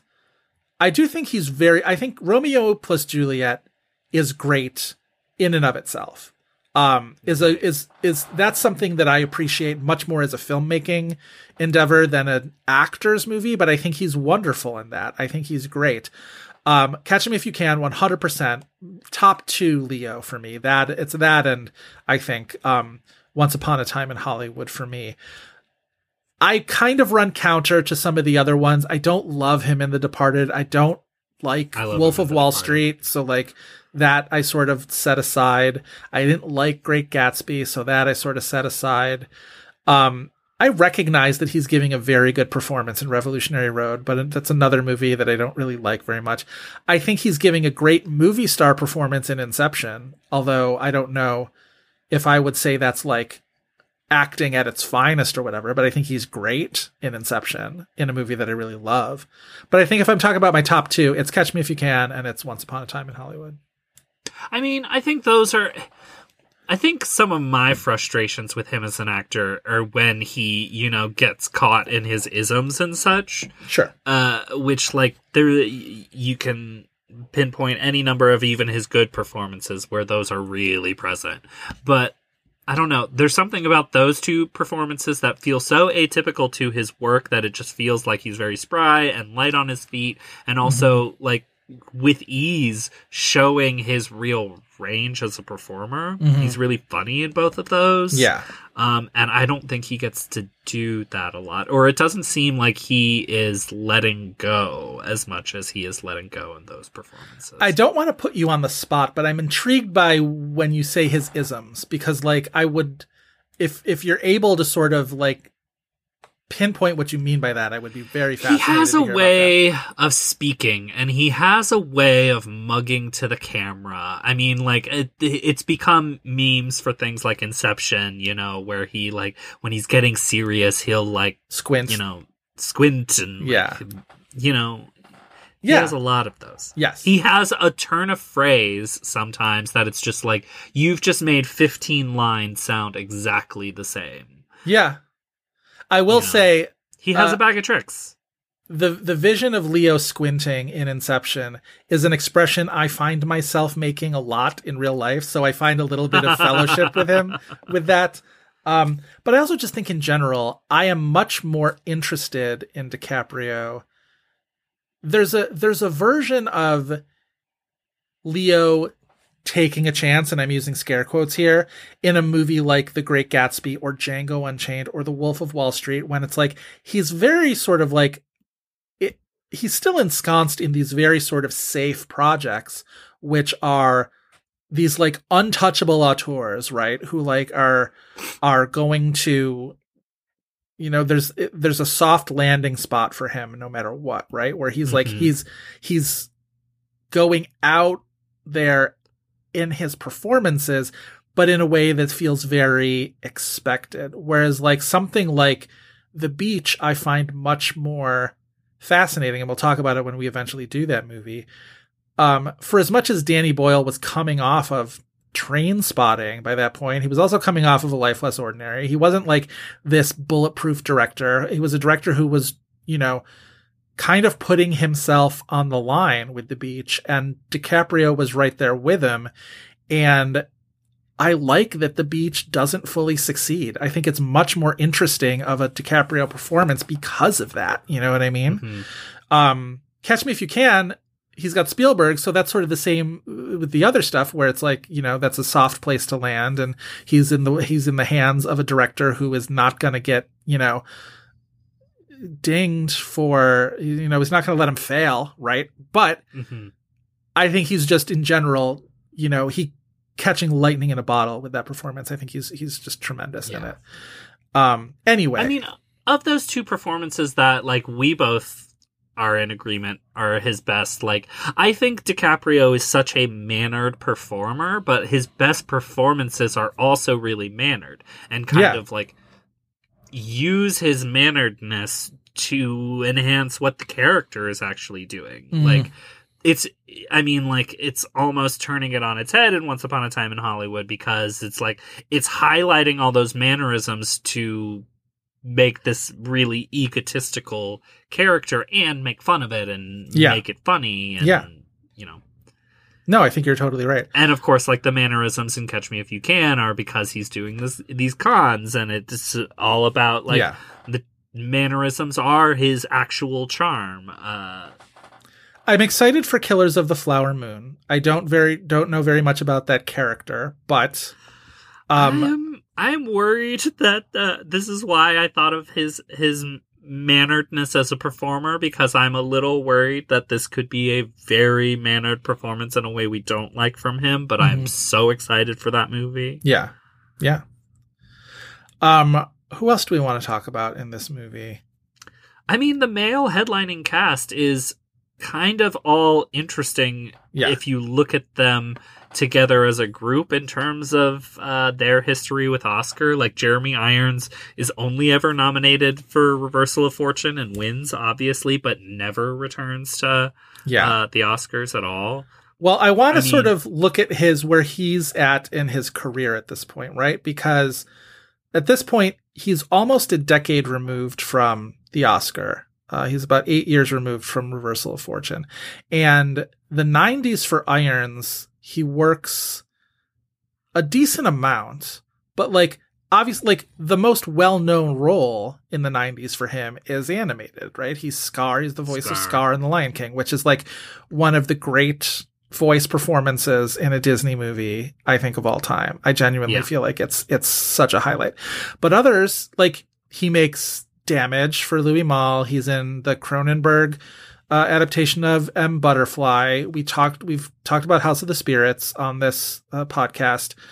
He's in the Adrian Lyne remake of Lolita. He's in the Bertolucci movie Beauty. He's in Die Hard with a Vengeance as I believe, brother of Alan Rickman's character. I've never seen Die Hard with a Vengeance. I've only ever seen the first Die Hard. Skip 2, just watch Vengeance. It's fun. So it's an odd decade for him, right? Where that's a lot of range, though, in the type of things that he's doing, the type of people he's playing. That is true, but not with the exception of The Lion King. Like even Die Hard with a Vengeance is, I imagine that thing made money. I don't remember that movie like bombing or anything like that, but it's not like that movie is well remembered within the Die Hard sort of universe, right? And otherwise, it's just a lot of movies that were, started small and stayed small. Or like Damage gets an Oscar nomination, but it's Miranda Richardson, right? And Stealing Beauty launches or helps to launch Liv Tyler, but people maybe don't remember that he's in it. And I don't know. It's interesting. It's an interesting decade for him. And then he doesn't ever really he never gets back to even that level, right? Then it's a lot of just sort of as he gets older, kind of older British guy roles, and yet he delivers so often, right?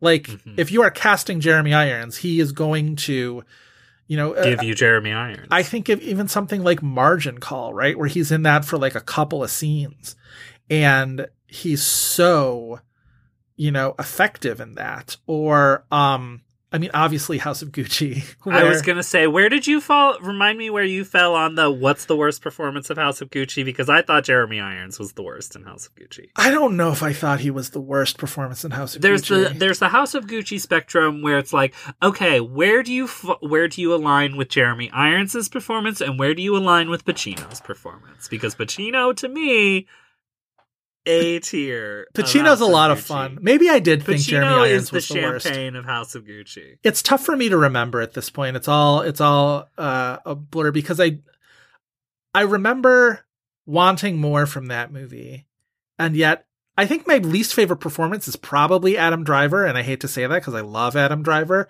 but just like he has that one really good scene, but like that there should be more to that performance. And I'm disappointed that we like. Salma Hayek's not much of anything in that movie, but I don't think that's her fault. I think it's an underwritten character. We don't really get as much of her. But also, like, I was expecting one delicious scene of Salma Hayek in that movie, and I didn't get it. Which is why I like Jared Leto, because at least he's, like, delivering the Chef Boyardee that I'm looking for in that movie. But, like, yeah, I don't know. Jeremy Irons is tremendous in Watchmen. I will say that. Like, yes. That is not a movie, obviously. It's a miniseries, but, like, was fantastic in that. He's also ends up doing a lot of, like, he's in the Borgias, right? He's in the HBO movie Elizabeth I. He does a lot of costume drama, a lot of very, like, high-end costume drama, very sort of, like, well-funded costume drama. Right.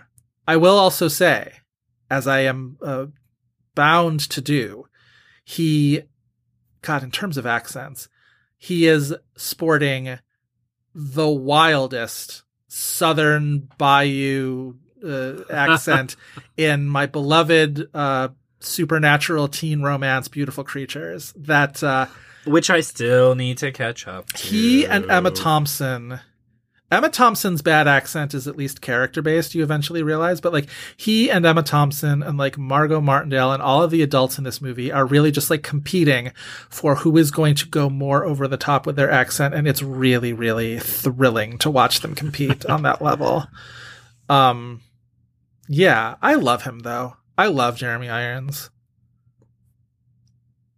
Or as Lisa Simpson says in anagram form, Jeremy's Iron. Who, I don't know. I fucking love him. I think he's so good. What do you think of him in this movie? I mean, aside from Depardieu, I didn't really have a huge opinion on any of these performances. Yeah. I mean, Depardieu, we could like probably quickly say at the top of this decade was the nomination for Cyrano. He also had Green Card, which was a big hit at the time and won him the Globe. The one that I was most kind of fascinated by, mostly just because of the timing of it, was Malkovich, because Malkovich, as you mentioned earlier, being Peter Sarsgaard's dad, is itself interesting, but this is a year before being John Malkovich, so it's like it feels like it's on the cusp of, or it's like right at the edge of the movie's jokes that he would be in a movie like this. Sure, yes. He is not a jewel thief. What's the joke? I was going to say it's the Jewel Thief, right? I loved you in the Jewel Thief movie. Yes, it's a great joke. I never did a Jewel Thief. It's great. What a great movie. Back to Depardieu for half a second, though. True or false, Gerard Depardieu's early 90s popularity in Hollywood/America is not entirely unlike Roberto Benigni's appreciation in Hollywood/America at the end of the 90s.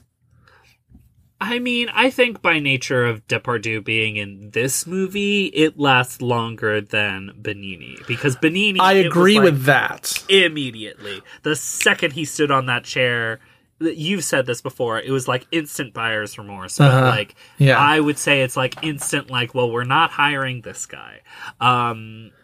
Because this is the thing, because there can't be enough Pinocchio movies. He immediately makes a Pinocchio movie that's like disaster. To the point that when he made the COVID Pinocchio movie. So not good. That COVID Pinocchio So good. movie. The other COVID Pinocchio movie. Not that COVID Pinocchio movie. The other Pinocchio one. movie. The other. Yeah. There's like been 4 movies since COVID. It's like every time we get a new variant of COVID, we get a new Pinocchio movie. That's what the variant does, is it infects a whole lot of people and then creates out of thin air a new Pinocchio movie no one asked for. Yeah. I like the 2020 Benigni Pinocchio movie. It's so fucked up and weird and unsettling. That is true. It also made me want to chew cinder blocks. Like, I hated my life watching that movie. I really enjoyed watching that movie, I will say. About to watch Guillermo del Toro's Pinocchio soon, and will excitedly report back. John Malkovich was married to Glenn Headley from 1982 to 1988. Yeah. I did not know that. Yeah. May she rest. Queen Yes. Glenn Headley. What a talented marriage that would have been. I love learning about character actors who are married to each other. Like, nothing brings me more joy than thinking of like Anthony Edwards and Mare Winningham. Just that idea of a marriage like that, or like Elizabeth Marvel and Bill Camp, like one of those marriages. I love the Marvel Camp household. Ed Harris and Amy Madigan scowling from the front row of the Oscars at Elia Kazan. Like, just my favorite genre of relationship is older character actors who are married. Love it so much. I genuinely love it so much. Weird gays who love The Cell, and also character actors who are married. Those are the things that I appreciate. We'll find more. Gary's, tell us who your favorite character actors who are married are. Yes. I love them so much. Anyway. Man in the Iron Mask, Yes. nominated by the Costume Designers Guild for Excellence in Costume Design on Film. Is that just most costumes? I think that's just most best fabric costumes to then, but it sounds like most costumes. Most they lose most to Pleasantville. bolts of fabric used in a film in 1998, something like Well, that. here's the other nominees. They might tell you that it is not most costuming, because it's also Beloved, Mask of Zorro, and The Truman Show. Truman Show's an interesting inclusion in that, actually. I think that kind of shows you how widely embraced The Truman Show was, and how strange it was it didn't get that Best Picture nomination. Very true. Very true. Or, more than it ultimately did. It got the director nomination for Peter Weir. Beloved and what else? Zorro, The Mask of Zorro. Zorro and Pleasantville, the winner, were Oscar nominees, obviously. Pleasantville. I love it. I love Pleasantville. Actually, I don't think Zorro was a costume design nominee, but obviously Elizabeth Shakespeare and Love get nominated. No idea why they don't show up here.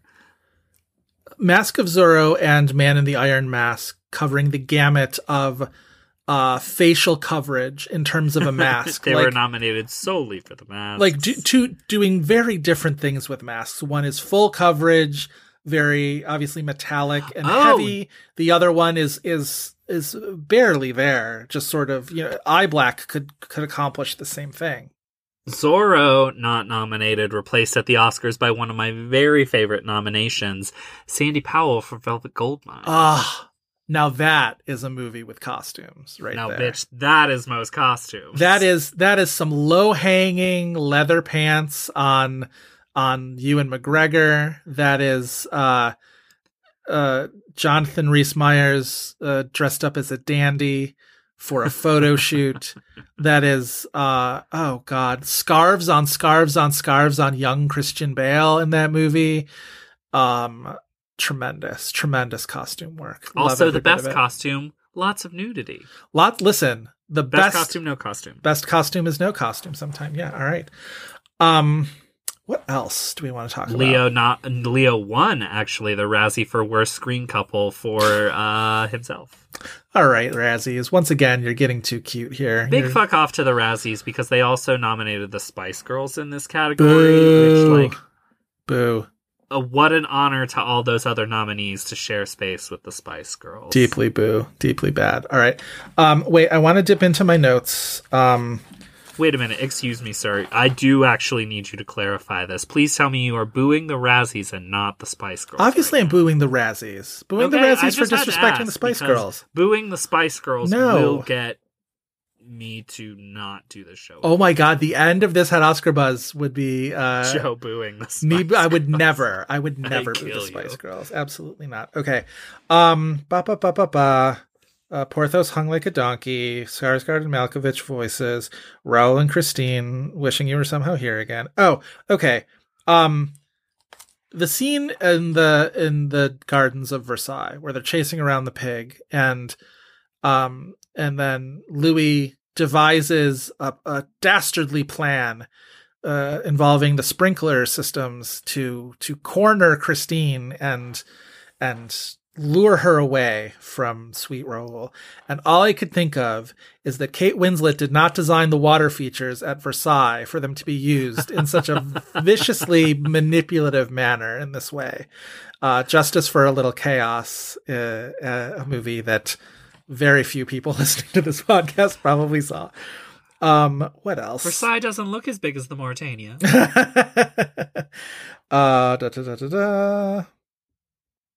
Oh, the secret passageways. I can't believe that they Chekhov is rolling in his grave that they introduce these secret passageways and do so comparatively little with them. I needed to have some antics or something spectacular. Yeah, there needs to either be a rescue through the secret passageway, there needs to be a bacchanal orgy sequence through a secret passageway. Literally, the only thing we get is when Christine... I shouldn't laugh. It's very... Christine hangs herself outside the window, and all we do is we hear a yelp, and D'Artagnan goes into the room, and Louis literally it's in Christine's room. That's where the sun... And he goes through the secret passageway to her room, and he sees that she's... All right, Jean Parmesan. This quote. D'Artagnan. Honestly, this line, I almost had to gather myself, where he says to Anne, his beloved Anne of Austria, I know that to love you is a treason against France, but to not love you is a treason against my heart. At which point... Excellent greeting card. I threw the remote control across the room.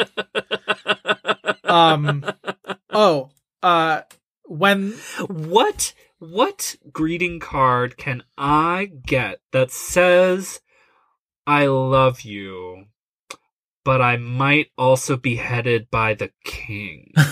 I found it. When the Musketeers get the jump on Louis and plan to put him in the Iron Mask the first time, and Aramis says, it's Judgment Day. The balls... Linda Hamilton comes through the secret passageway. The balls on Randall Wallace to throw a line like that into a movie featuring the Three Musketeers. Honestly. All right, finally, Chris. And obviously you can give your wrap-ups as well, but before we get too far down the path towards the IMDb game, I think the fact that we are talking about a movie about the Three Musketeers does somewhat demand that we engage in the thought experiment known as Fuck, Marry, Kill with Athos, Porthos, and Aramis. So D'Artagnan is as he is for much of this movie, cast aside. So in the versions of... Okay, because I would definitely kill D'Artagnan. We all Don't would. talk to me like that. We all would. Don't tell me that what would be treason against your heart. Don't talk to me like that. I'm not getting with you. With your fucking little mustache. No, the versions of Athos, Porthos, and Aramis that we get in this movie, Fuck, Marry, Kill. I think I'm gonna kill Aramis. Okay. Jeremy Irons, I'm sorry you do not do it for me. I would marry Malkovich because he's a good dad, stable person. Yeah. And then obviously I'm fucking Porthos. This was my inclination as well. But I would imagine, especially with the limited range of prophylactic options in that era, that fucking Porthos earns you a lifetime of hurt afterwards. They had not discovered penicillin. Just imagining the consequences, which like we all want to take a ride on that wagon, and yet maybe the juice isn't worth the squeeze, as it were. Which is where I'm totally with you. I marry Athos. Like, that is, he's a good man. He's probably like abnormally sensitive for that era. Like, certainly like above and beyond kindness. I'm sure Malkovich is a very sensitive lover. No, I just mean in terms of like the character and like at that time in world history, like, oh, of course, like a sweet man is probably hard to find a little bit. And so, again, like you say, good dad, good surrogate dad. That's a keeper right there. I would probably roll in the hay with Aramis because I do find Jeremy Irons to be quite the hottie, but also those religious guys, when you let them let loose, man, like all that repressed Jesuit heat.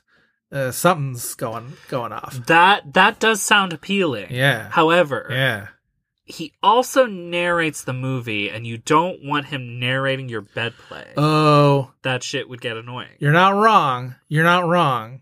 For centuries afterward, I do hear you on the "Bless Me, Father, for I have sinned." Right. But you don't want him being like, and then for centuries afterward, this lovemaking was known as, you know, the finest lovemaking in all the land. And you're just like, shut up and like get down there, Aramis. I suppose the other thing against Porthos is like they have full on sex in a haystack in this movie. No wonder he's got kidney stones, man. Like what's getting up in there?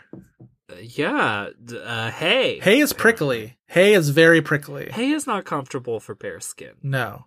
Hay, as the saying goes, is for horses and is not for making love upon. Although I imagine at that time, unless you're in like comfy Louis XIV Versailles four-poster bed or whatever, you're probably not sleeping on the most comfortable things just in general. No.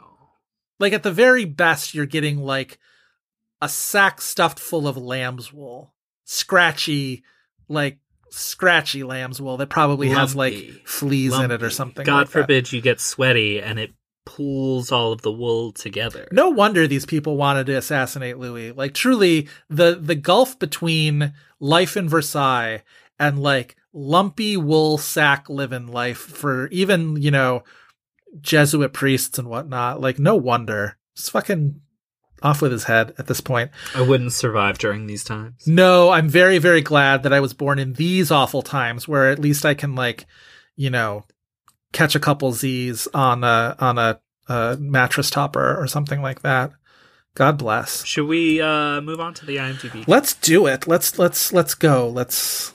Why don't you explain to our listeners what the IMDb game is? Yeah, every week we end our episodes with the IMDb game, where we challenge each other with an actor or actress to try and guess the top 4 titles that IMDb says they're most known for. If any of those titles are television, voice-only performances, or non-acting credits, we mention that up front. After 2 wrong guesses, we get the remaining titles' release years as a clue, and if that is not enough, it just becomes a free-for-all of hints. That's the IMDb. And sir, would you like to give or guess first? I'll guess first. All right, so we've been talking about Leo at the height of Titanic's success. He had a fitful kind of rebound to come back from it with his projects. I also chose for you someone who right alongside him had very similar, post-success project stumbles with Kate Winslet. Have we never Love done interest Kate co-star. Winslet? Wow. And bestie for life. Well, I won't say the aforementioned A Little Chaos, even though I do think she's wonderful in that, and that is the one context in which I met her that one time was at the premiere for A Little Chaos. Well, Titanic. Obviously. Her Oscar poses some interesting conundrums because famously nobody ever saw The Reader, as Hugh Jackman expressed in song that one time. But I am going to guess it. I'm going to guess The Reader. Incorrect. Fuck. Okay. Oscar win, not in her known for. Kate gives you a real tough set of options because it's like lots of movies, a lot of them small but memorable. A lot of awards. How about she's gone into franchises now. How about Eternal Sunshine of the Spotless Mind? Eternal Sunshine, correct. Eternal Sunshine. Sorry, I said Eternal Sunshine. Elijah, what are you doing? That's Elizabeth Ashley introducing Hall & Oates. Now you are going to get me on some type of train as if Liza, in the alternate universe where Eternal Sunshine of the Spotless Mind is a Best Picture nominee, and Liza Minnelli is the one who gives the clip speech for it. You know. Ladies and gentlemen, Eternal Sunshine of the Spotless Mind. David and I watched it together. And we thought it was great. We found it so relatable. We really didn't want to remember being together. Have you been sitting on an A+ Liza Minnelli impersonation this entire time? Do you know how easy it is to give it A-? I couldn't do it. Did you listen to mine just there? Mine was horrible. As I said, it was much more Elizabeth Ashley. This is why I said a B- version of Liza should not have won that Snatch game. Oh, wait, who did Liza? Alexis Michelle. All due respect to Alexis Michelle, who gets dumped on a lot. That Liza was not a winning Liza. Get ready for All Stars 8. Anyway, okay. What? Saying, but just saying. Okay. Where are we going with Kate? You have one in. You've correctly guessed two. You've gotten one wrong. Okay. I'm going to get this one wrong, but I just want to throw it out there because I don't know why. Maybe it's because she's on the poster for it, but part of me wants to just say Quills. Incorrect, not Quills. Okay. Her SAG-nominated performance. Yeah. All right. What are the years? I'll get it now once I get the years. 1995 and 2008. Okay, 1995 is Sense and Sensibility. I should have guessed. Yes. 2008 is the other, not The Reader, but Revolutionary Road. Yes. Okay. All right. The definitive answer on what she should have actually been nominated, and IMDb has weighed in. Yes. Yeah. Okay. All right. No Steve Jobs. No. I was going to guess that too. Father. Fix it, Steve. Fix it, IMDb. Put her in there for Steve Jobs instead of Honestly, at this point, fix it. Put Mare of Easttown on there. I think that's some of her best work. Oh, 100%. All right. Chris, for you, I delved into that aforementioned list of movies that opened against Titanic during its stellar run. One of the first of which was the James Bond feature Tomorrow Never Dies, featuring a okay theme song by Sheryl Crow, I'll just say.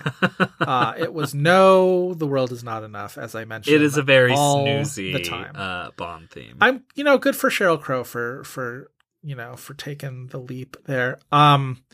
Anyway, also in that movie, though, playing, I'm almost certain, a villain, even though I imagine maybe the villain of Tomorrow Never Dies, is one Jonathan Pryce.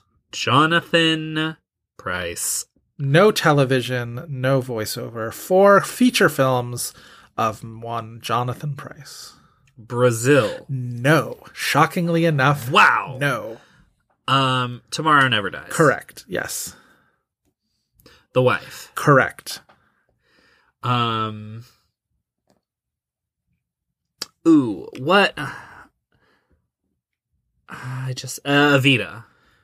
No, not Evita. Wow. Another surprise. All right, that's 2 strikes. Your years are 1998 and 2019. Okay, so the same year we're talking about in something very recent. 2019. So that would have been the same year that The Wife was released in theaters. No. Year after. Huh? Wait, what'd you say? What year was that? That was 2018. What was? The Wife? The Year of the Wife. Yes. The Year of the Wife. That's in the Chinese zodiac, in fact. That was known as the Year of the Wife. Yes.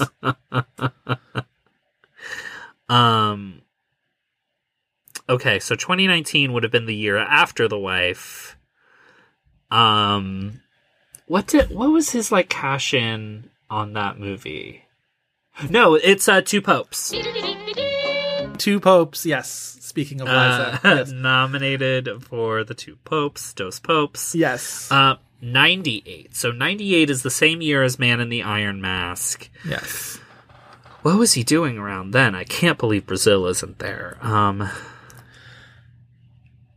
This is definitely the tough one of all of them. It's a movie that I've heard of, obviously, but have not seen. He's kind of far down the cast list for being one of his IMDb movies. It is a sort of action thriller, but like a Tony action thriller, it's classy. It looks classy. Starring. Is it what? Go ahead. No, what were you gonna say? Is it like The Rock? No, classier than The Rock. The Rock is Michael Bay trash. This is like Champagne. Yeah, it's a screenplay by a very famous playwright.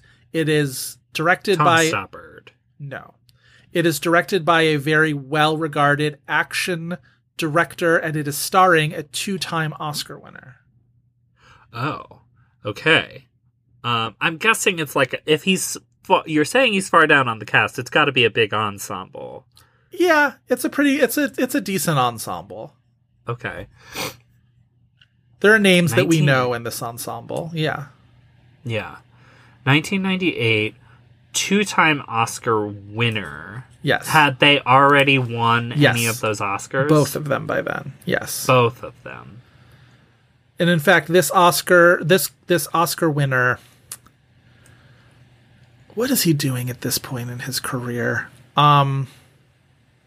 He's still doing good stuff, but like he's maybe about to embark in not one of his best decades, perhaps. Interesting. Who has 2 Oscars at that point? De Niro. Yes. Ronan. Yes, Ronan. Very good. I have not seen Ronan, but I know it's in 1998. But were not my clues all accurate, right? That's like... Yes. It's De Palma, right? No, it's John Frankenheimer. Oh. From a script by David Mamet. Got it. But it's a bespoke action thriller, right? It's tailored. And who did the cinematography? I wonder. Give me a second. Because I imagine it's probably somebody very talented and very accomplished. Robert Frace. I don't know who that is. Frace. Anyway. Have not seen Ronan, but like the cast is really interesting. Jean Reno, obviously, Natasha McElhone, Stellan Skarsgård, Sean Bean, Jonathan Pryce, Katarina Witt, the ice skater, the figure skater. Katarina Witt is apparently in this movie, not even just as herself, but as like a character. That's very interesting. Ronan, who knew? All right, Joe, I think that's our episode. If you want more of This Had Oscar Buzz, you should check out the Tumblr at thishadoscarbuzz.tumblr.com. You should also follow us on Twitter at @had_Oscar_buzz. If you're listening to this as it drops, you have about 24 hours to get your mailbag questions in. Yes. So check us out on Twitter and Tumblr for that, or you can email us at hadoscarbuzz@gmail.com. Joe, where can our listeners find more of you? Somehow still on Twitter, at Joe Reid, Reid spelled R-E-I-D. It's about to become even more unbearable with this 4,000 character limit on tweets. My God. Help us all. Also on Letterboxd, also as Joe Reid, Reid spelled R-E-I-D. I promise none of my reviews will be for 4,000 characters. Maybe. I don't know. I make no promises, actually. Some people on Letterboxd will just post the first 5 paragraphs of their review and then link it. I'm like, do you have to do that many paragraphs if you're just going to be linking your own review? I don't want to, whatever. If you do that, if you just post a link to your review on Letterboxd, go with God, get your traffic however you want to. It is not my favorite genre of Letterboxd comment, let's say. No. Letterboxd should be pithy because a Letterboxd log itself is not a review. That's not a review. It's an impression, right? It's a joke. Sometimes I'll muse for a couple paragraphs, but it's if I'm musing. drunk, I'll throw some word salad in Letterboxd. I don't care. Yeah, listen, but, everybody should live their life the way they want to live. That's what I say. Especially on Letterboxd.com. Smoke if you got them. We would like to thank Kyle Cummings for his fantastic artwork and Dave Gonzalez and Kevin Mevius for their technical guidance. Please remember to rate, like, and review us on Spotify, Apple Podcasts, Google Play, Stitcher, wherever else you get your podcasts. 5-star review in particular really helps us out with Apple Podcast visibility. So give us one for all for one nice review. That's all for this week, and we hope you'll be back next week for more buzz. Ha ha ha ha. Mailbag. Merry Christmas. Bye. Merry Christmas. Now it's all for one.